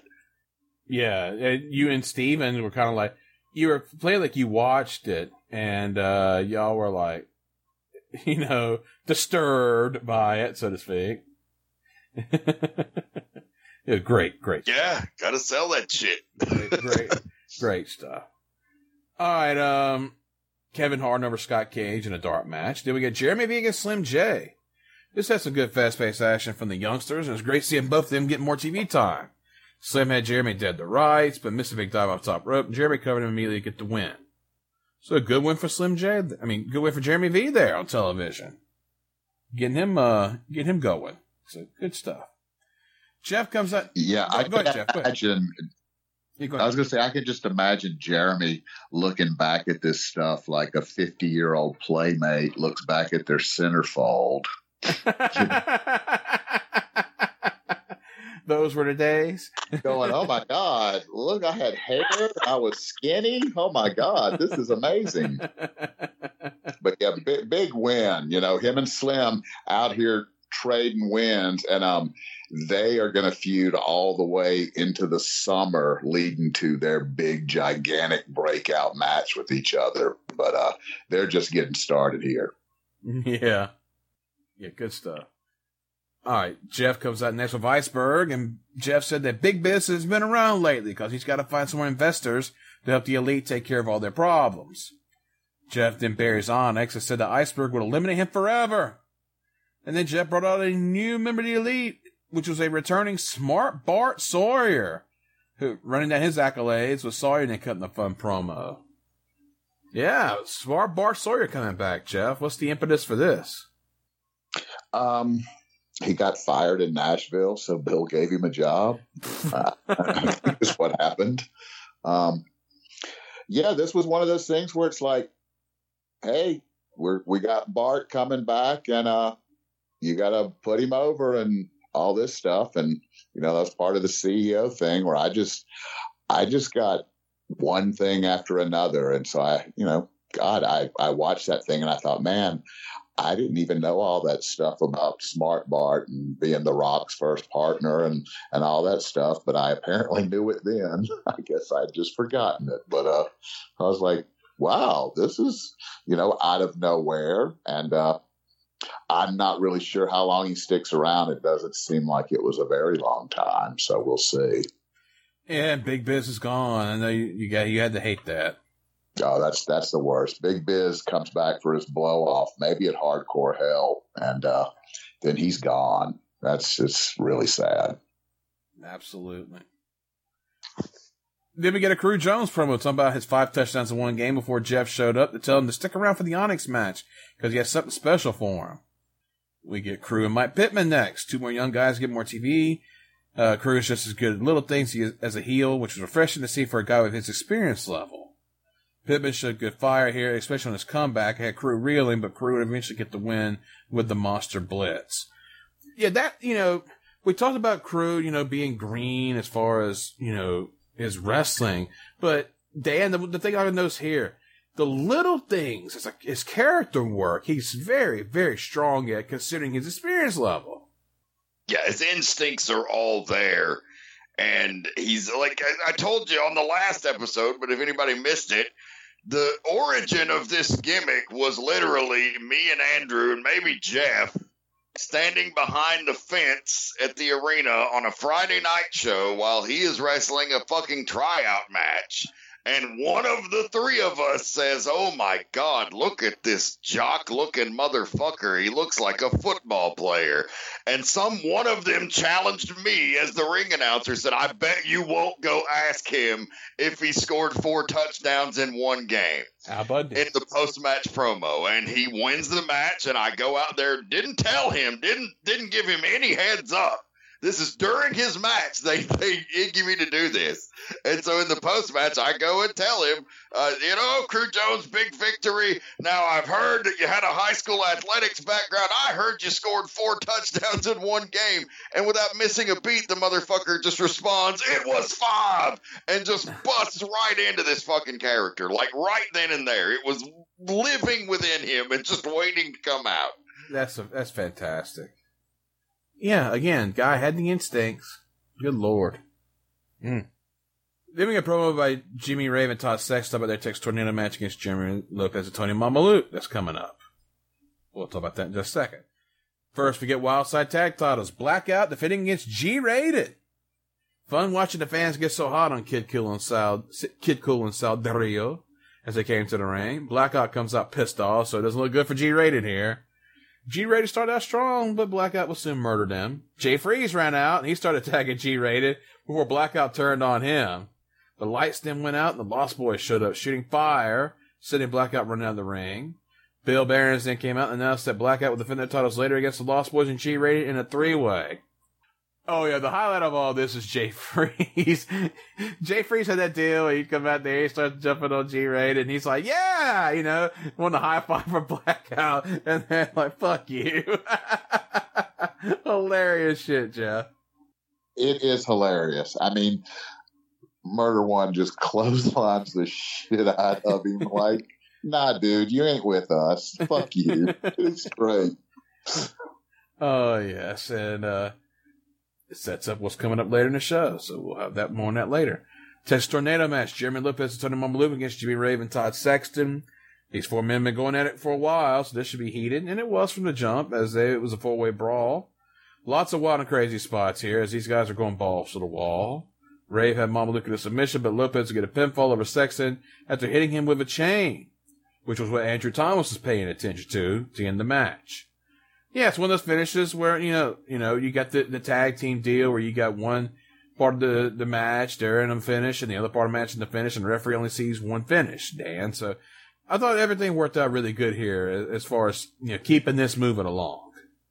Oh, no, this was great. This was a great little setup to move this forward. And, we clearly have 2 singles feuds kind of coming out of this. So you have Sexton going for the title, and Mamaluke and Rave is kind of what is peeling out of this tag match. Yep, absolutely. And then we got a Wildside TV title match, Onyx against Iceberg, joined in progress. We don't even get Onyx's always great entrance here. Iceberg is brutalizing Onyx. Speedy Nelson tries to intervene, but Iceberg throws him to the floor, which prompts a DQ. Iceberg then hit a big splash on Onyx before Crew Jones ran into the ring. And Jeff made the 3 count while Crew covered Onyx with 1 finger, and Jeff announced that Crew Jones was the new TV champion. They proceeded to be Onyx down some more before the babyfaces ran out to make the save. Really good piece of business here, Jeff, to beat Onyx up and get Crew set up for Onyx here, for a TV title feud. Yeah, I mean, this was just basically a way to set Crew and Onyx up for Hardcore Hell, which is coming up. Before I talk about it, I just want to say, my God, that top rope bump that Todd took in that match. Oh, yeah, was yes. insane. I mean, he crashed and burned so hard. That was a brutal bump. Yeah, this was really more of a backdrop for the angle than an actual match. You know, Iceberg out there with Onyx, and I don't really have any notes here, so I don't really remember a whole lot. Well, it was just mainly an angle, like you said. I mean, the match was no time before y'all went to the angle. Okay, that's what I thought. So, yeah. 3-way elimination for the Wildside Tag titles. Blackout defending against Lost Boys and G-Rated. All action from the start, as expected from what happened earlier in the night, with dudes flying all over the place. Really cool seeing G-Rated being put in this slot, working with the top teams. Jay Freeze ran out again with a steel chair and nailed both members of G-Rated, which saw Sal get pinned, getting them eliminated. Andrew Thomas would get bumped, and then Blackout would start using more chairs, and Blackout set up the steel casket. Homicide would just drop Azrael through the chairs like a sack of bread, prompting a DQ finish. Salt kept up before Blackout finally had some mercy and left. Yeah, Dan, Blackout really came out of this looking strong as shit, just beating everybody's ass in this whole thing. Oh, yeah, they were such a special act right here. They really had all cylinders firing. The steel casket was something we'd already used to put White Trash on the shelf. That's, what originally was one of the things that took him out, and didn't take him out permanently, but did lead to his later injuries, is the way we sold it in commentary. So we really put over that steel casket as like a death sentence. And the bump Izzy took, or Azrael took through it, wasn't as nasty as the one White Trash took through it, but it was still pretty awesome. Yeah. Yeah, very, very violent. Yeah, it's a good promo by David Young, talking about this match with Rick Michaels later that night, and that Rick now had his chance to prove he was better than David, but that ain't happening. Another good promo by David here. This followed up with Jeff talking with Jason and Adam, with Jacobs talking about how he doesn't care about Caprice Coleman. He's care about laying the lumber later. Cross said that Caprice had no problem, so they're very confident. Yes, Caprice has a mystery partner here that's going to go up against Jason and Adam, so keep that in mind. Next, we get Terry Knight, Cooter Calhoun. The Knight Rednecks feud continues here as Cooter's all business from the bell, but so is Knight, who just beats the shit out of Cooter until Big Henry Haas runs out to make the save. So again, keeping that going. And then we get this. This is maybe my favorite part of all these shows that I've watched for this show. For this episode. Caprice Coleman and his mystery partner against Jason Cross and Adam Jacobs. Sweet Dreams joins Jeff, Cross and Jacobs coming out to the ring, and everyone looks confident what's going to happen. Because y'all thought Caprice wasn't going to have nobody be his partner. Caprice shows up and said he had to go to Orlando, Florida to find his partner. Because he had to get a guy who was famous for being in all sorts of music videos. NSYNC starts playing, and we get the debut of Dustin Timberlake, which is Laz out of the Britney Spears gimmick, doing a Justin Timberlake gimmick. This was awesome.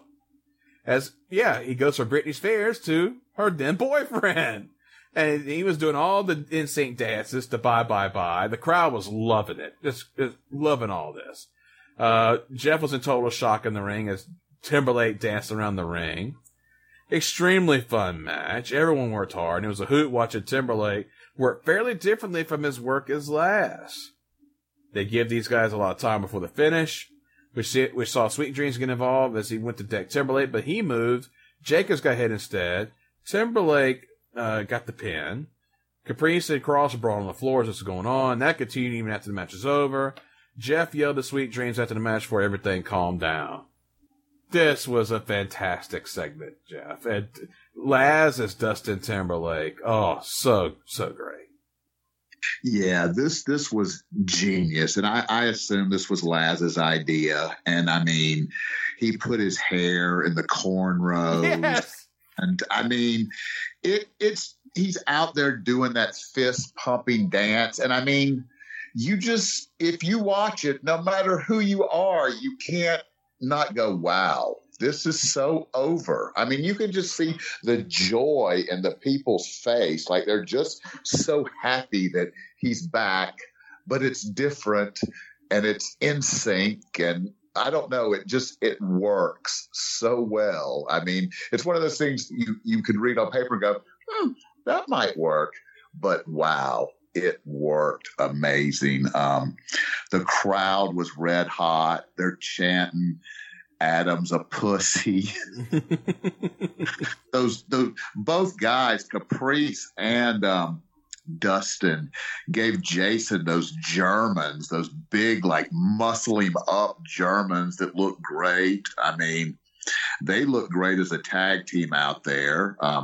And at the end, Caprice and Jason fighting in the crowd like savages. They're out there rolling around trying to grab each other. It looked like a real fight. I mean, their stuff was really strong. This might have been my favorite thing of this set of tapings. It was really good.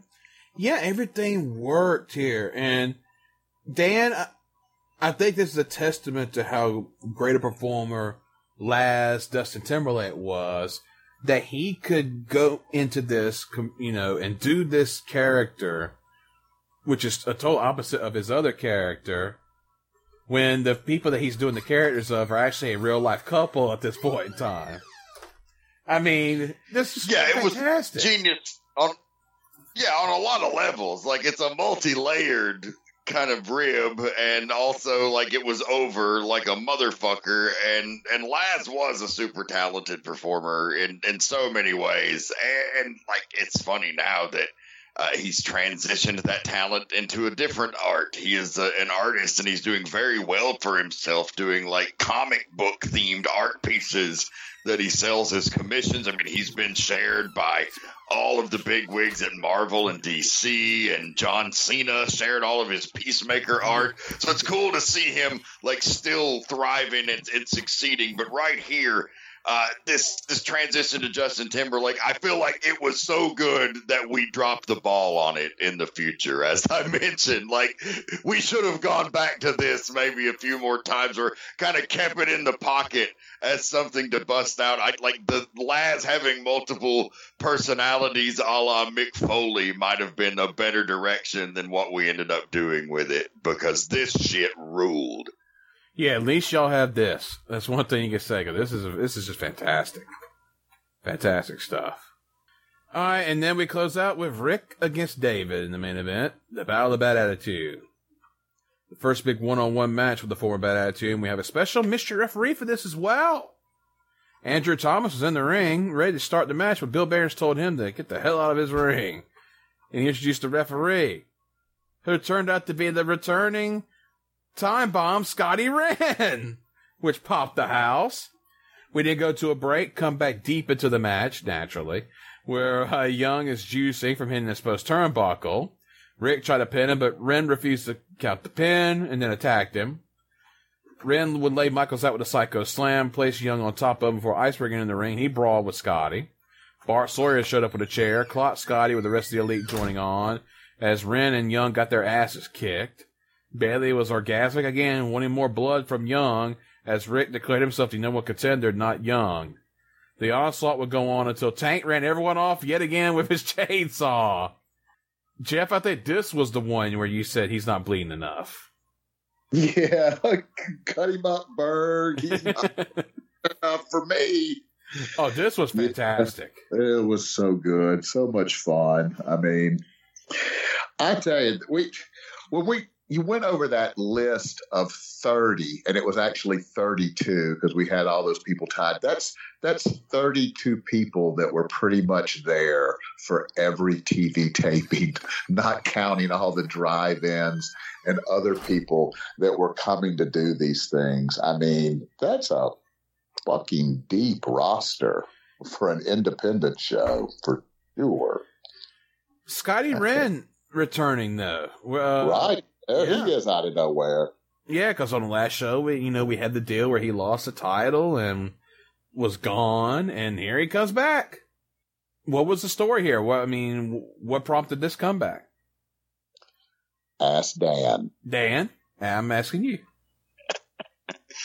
Scotty was in and out often. He would come in and do some business and usually finish up, sometimes leave abruptly, but, he would always end up coming back. And this was a time where he came back for a brief period. He actually, again, as I mentioned, we're building up this 2-day Hardcore Hell card. Every single thing you see in these TV tapings is building to that, including the return of Scotty Wren and this little deal with Bart Sawyer, because it's about to build to a match with them at Hardcore Hell. Like, we got to fill 2 days worth of cards with relevant matches that people give a fuck about. So that's the primary reason Scotty is back. Oh, there you go. And it's, you know what? It's always good to go back to a well. Somebody goes away for a little bit. Here they come. They come back in for a little stint. I mean, there's nothing wrong with that when you bring back some established names and mix them up for a little bit. Then they'll go away for a while and then come back. I like that. It refreshes them. They're not there every week and the fans get tired of them. And they come in, do their little special deal, leave, and then come back sometime later. There's nothing wrong with that. Even on the indie scene.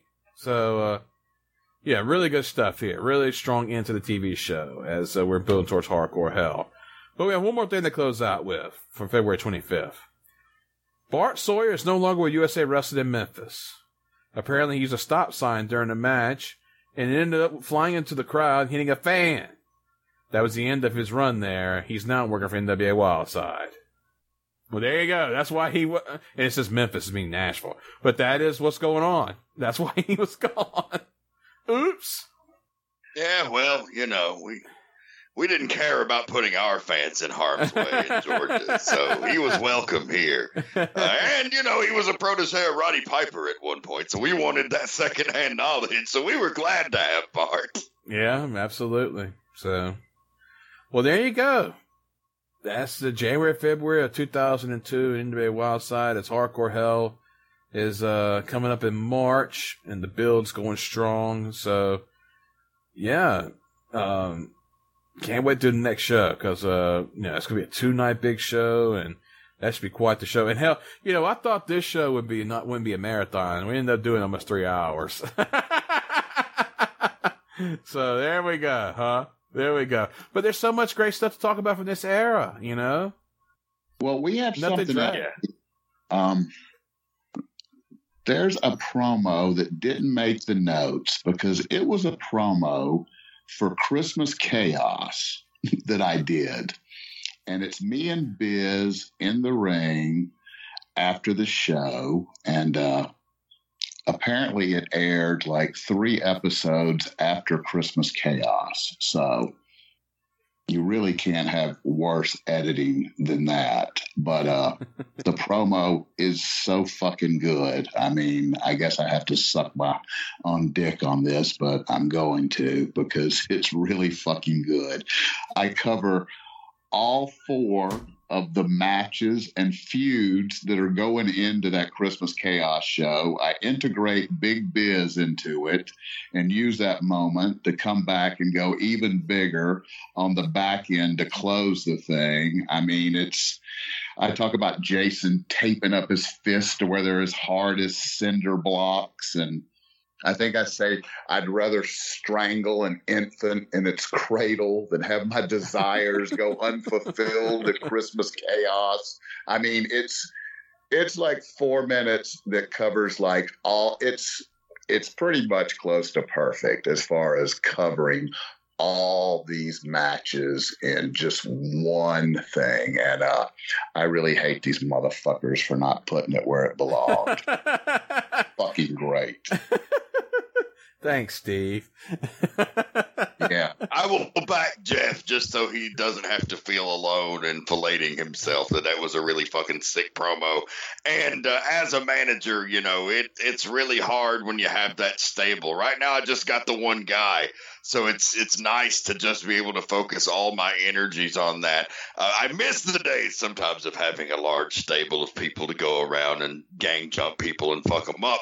But you have to have those promos where you got to hit every single angle and sell every single match. And that is a hell of a feat, especially to make sure it's done with quality and attention to detail on each one. And Jeff did that. Yeah, absolutely. And yeah, I don't know how I missed putting in the notes, but yeah, it's a fantastic promo, even if it was later than it was supposed to be airing wise. But yeah. All right, well, that is it for us this time. Jeff, anything you want to plug real quick before we dip out? You can follow me on Twitter at JeffGBailey1. My live reports for the ICW Chattanooga shows got put up on PW Insider, so you can read my writing there, or on GWH News and Blogspot.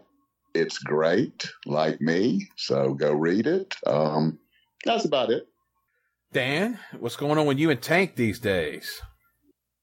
Oh, staying busy, heading up to Newark, New Jersey this Friday for Mania weekend for ICW No Holds Barred, as Tank locks horns in a 1 year to the date rematch from WrestleMania last year against Neil Diamond Cutter, the Honey Badger. It's gonna be a bloodbath. Also just recently announced August 19th and 20th in Summit, Illinois, the one and only IWA Mid-South King of the Death Match. Tank has been announced for that to join the field once again in a tournament he's competed in many times, but this year he aims to win. John Wayne Murdoch, Eric Ryan, the King, Masada, so many great competitors, the best of the best. Callan Butcher from Australia just announced. I'm missing a lot of them, but it's the creme de la creme of deathmatch tournaments, and that's going to be in Summit, Illinois, August 19th and 20th. You can keep up with me on Twitter at Rev Dan Wilson. Follow all of our exploits. I've actually also signed on. They pulled me back in, Chris. I've signed on to be a producer for the IWTV Uncharted Territory show. Oh, streaming wow. Monday. Weekly on IWTV live from Chattanooga starting in May. So going to do a little behind the scenes work there as well, and also going to be on there with Tank occasionally. Just staying busy, having a blast. Check out my podcast, also my horror podcast, Seeking Human Victims, Mondays, wherever you find products or podcasts. You can follow us on Twitter at OG Scares, at OG Scare for all of the details. Awesome. So, yeah, the Uncharted Territory should be a hoot when that starts up in the South. Because, it was up in Beyond territory for a while. Now it's coming down here.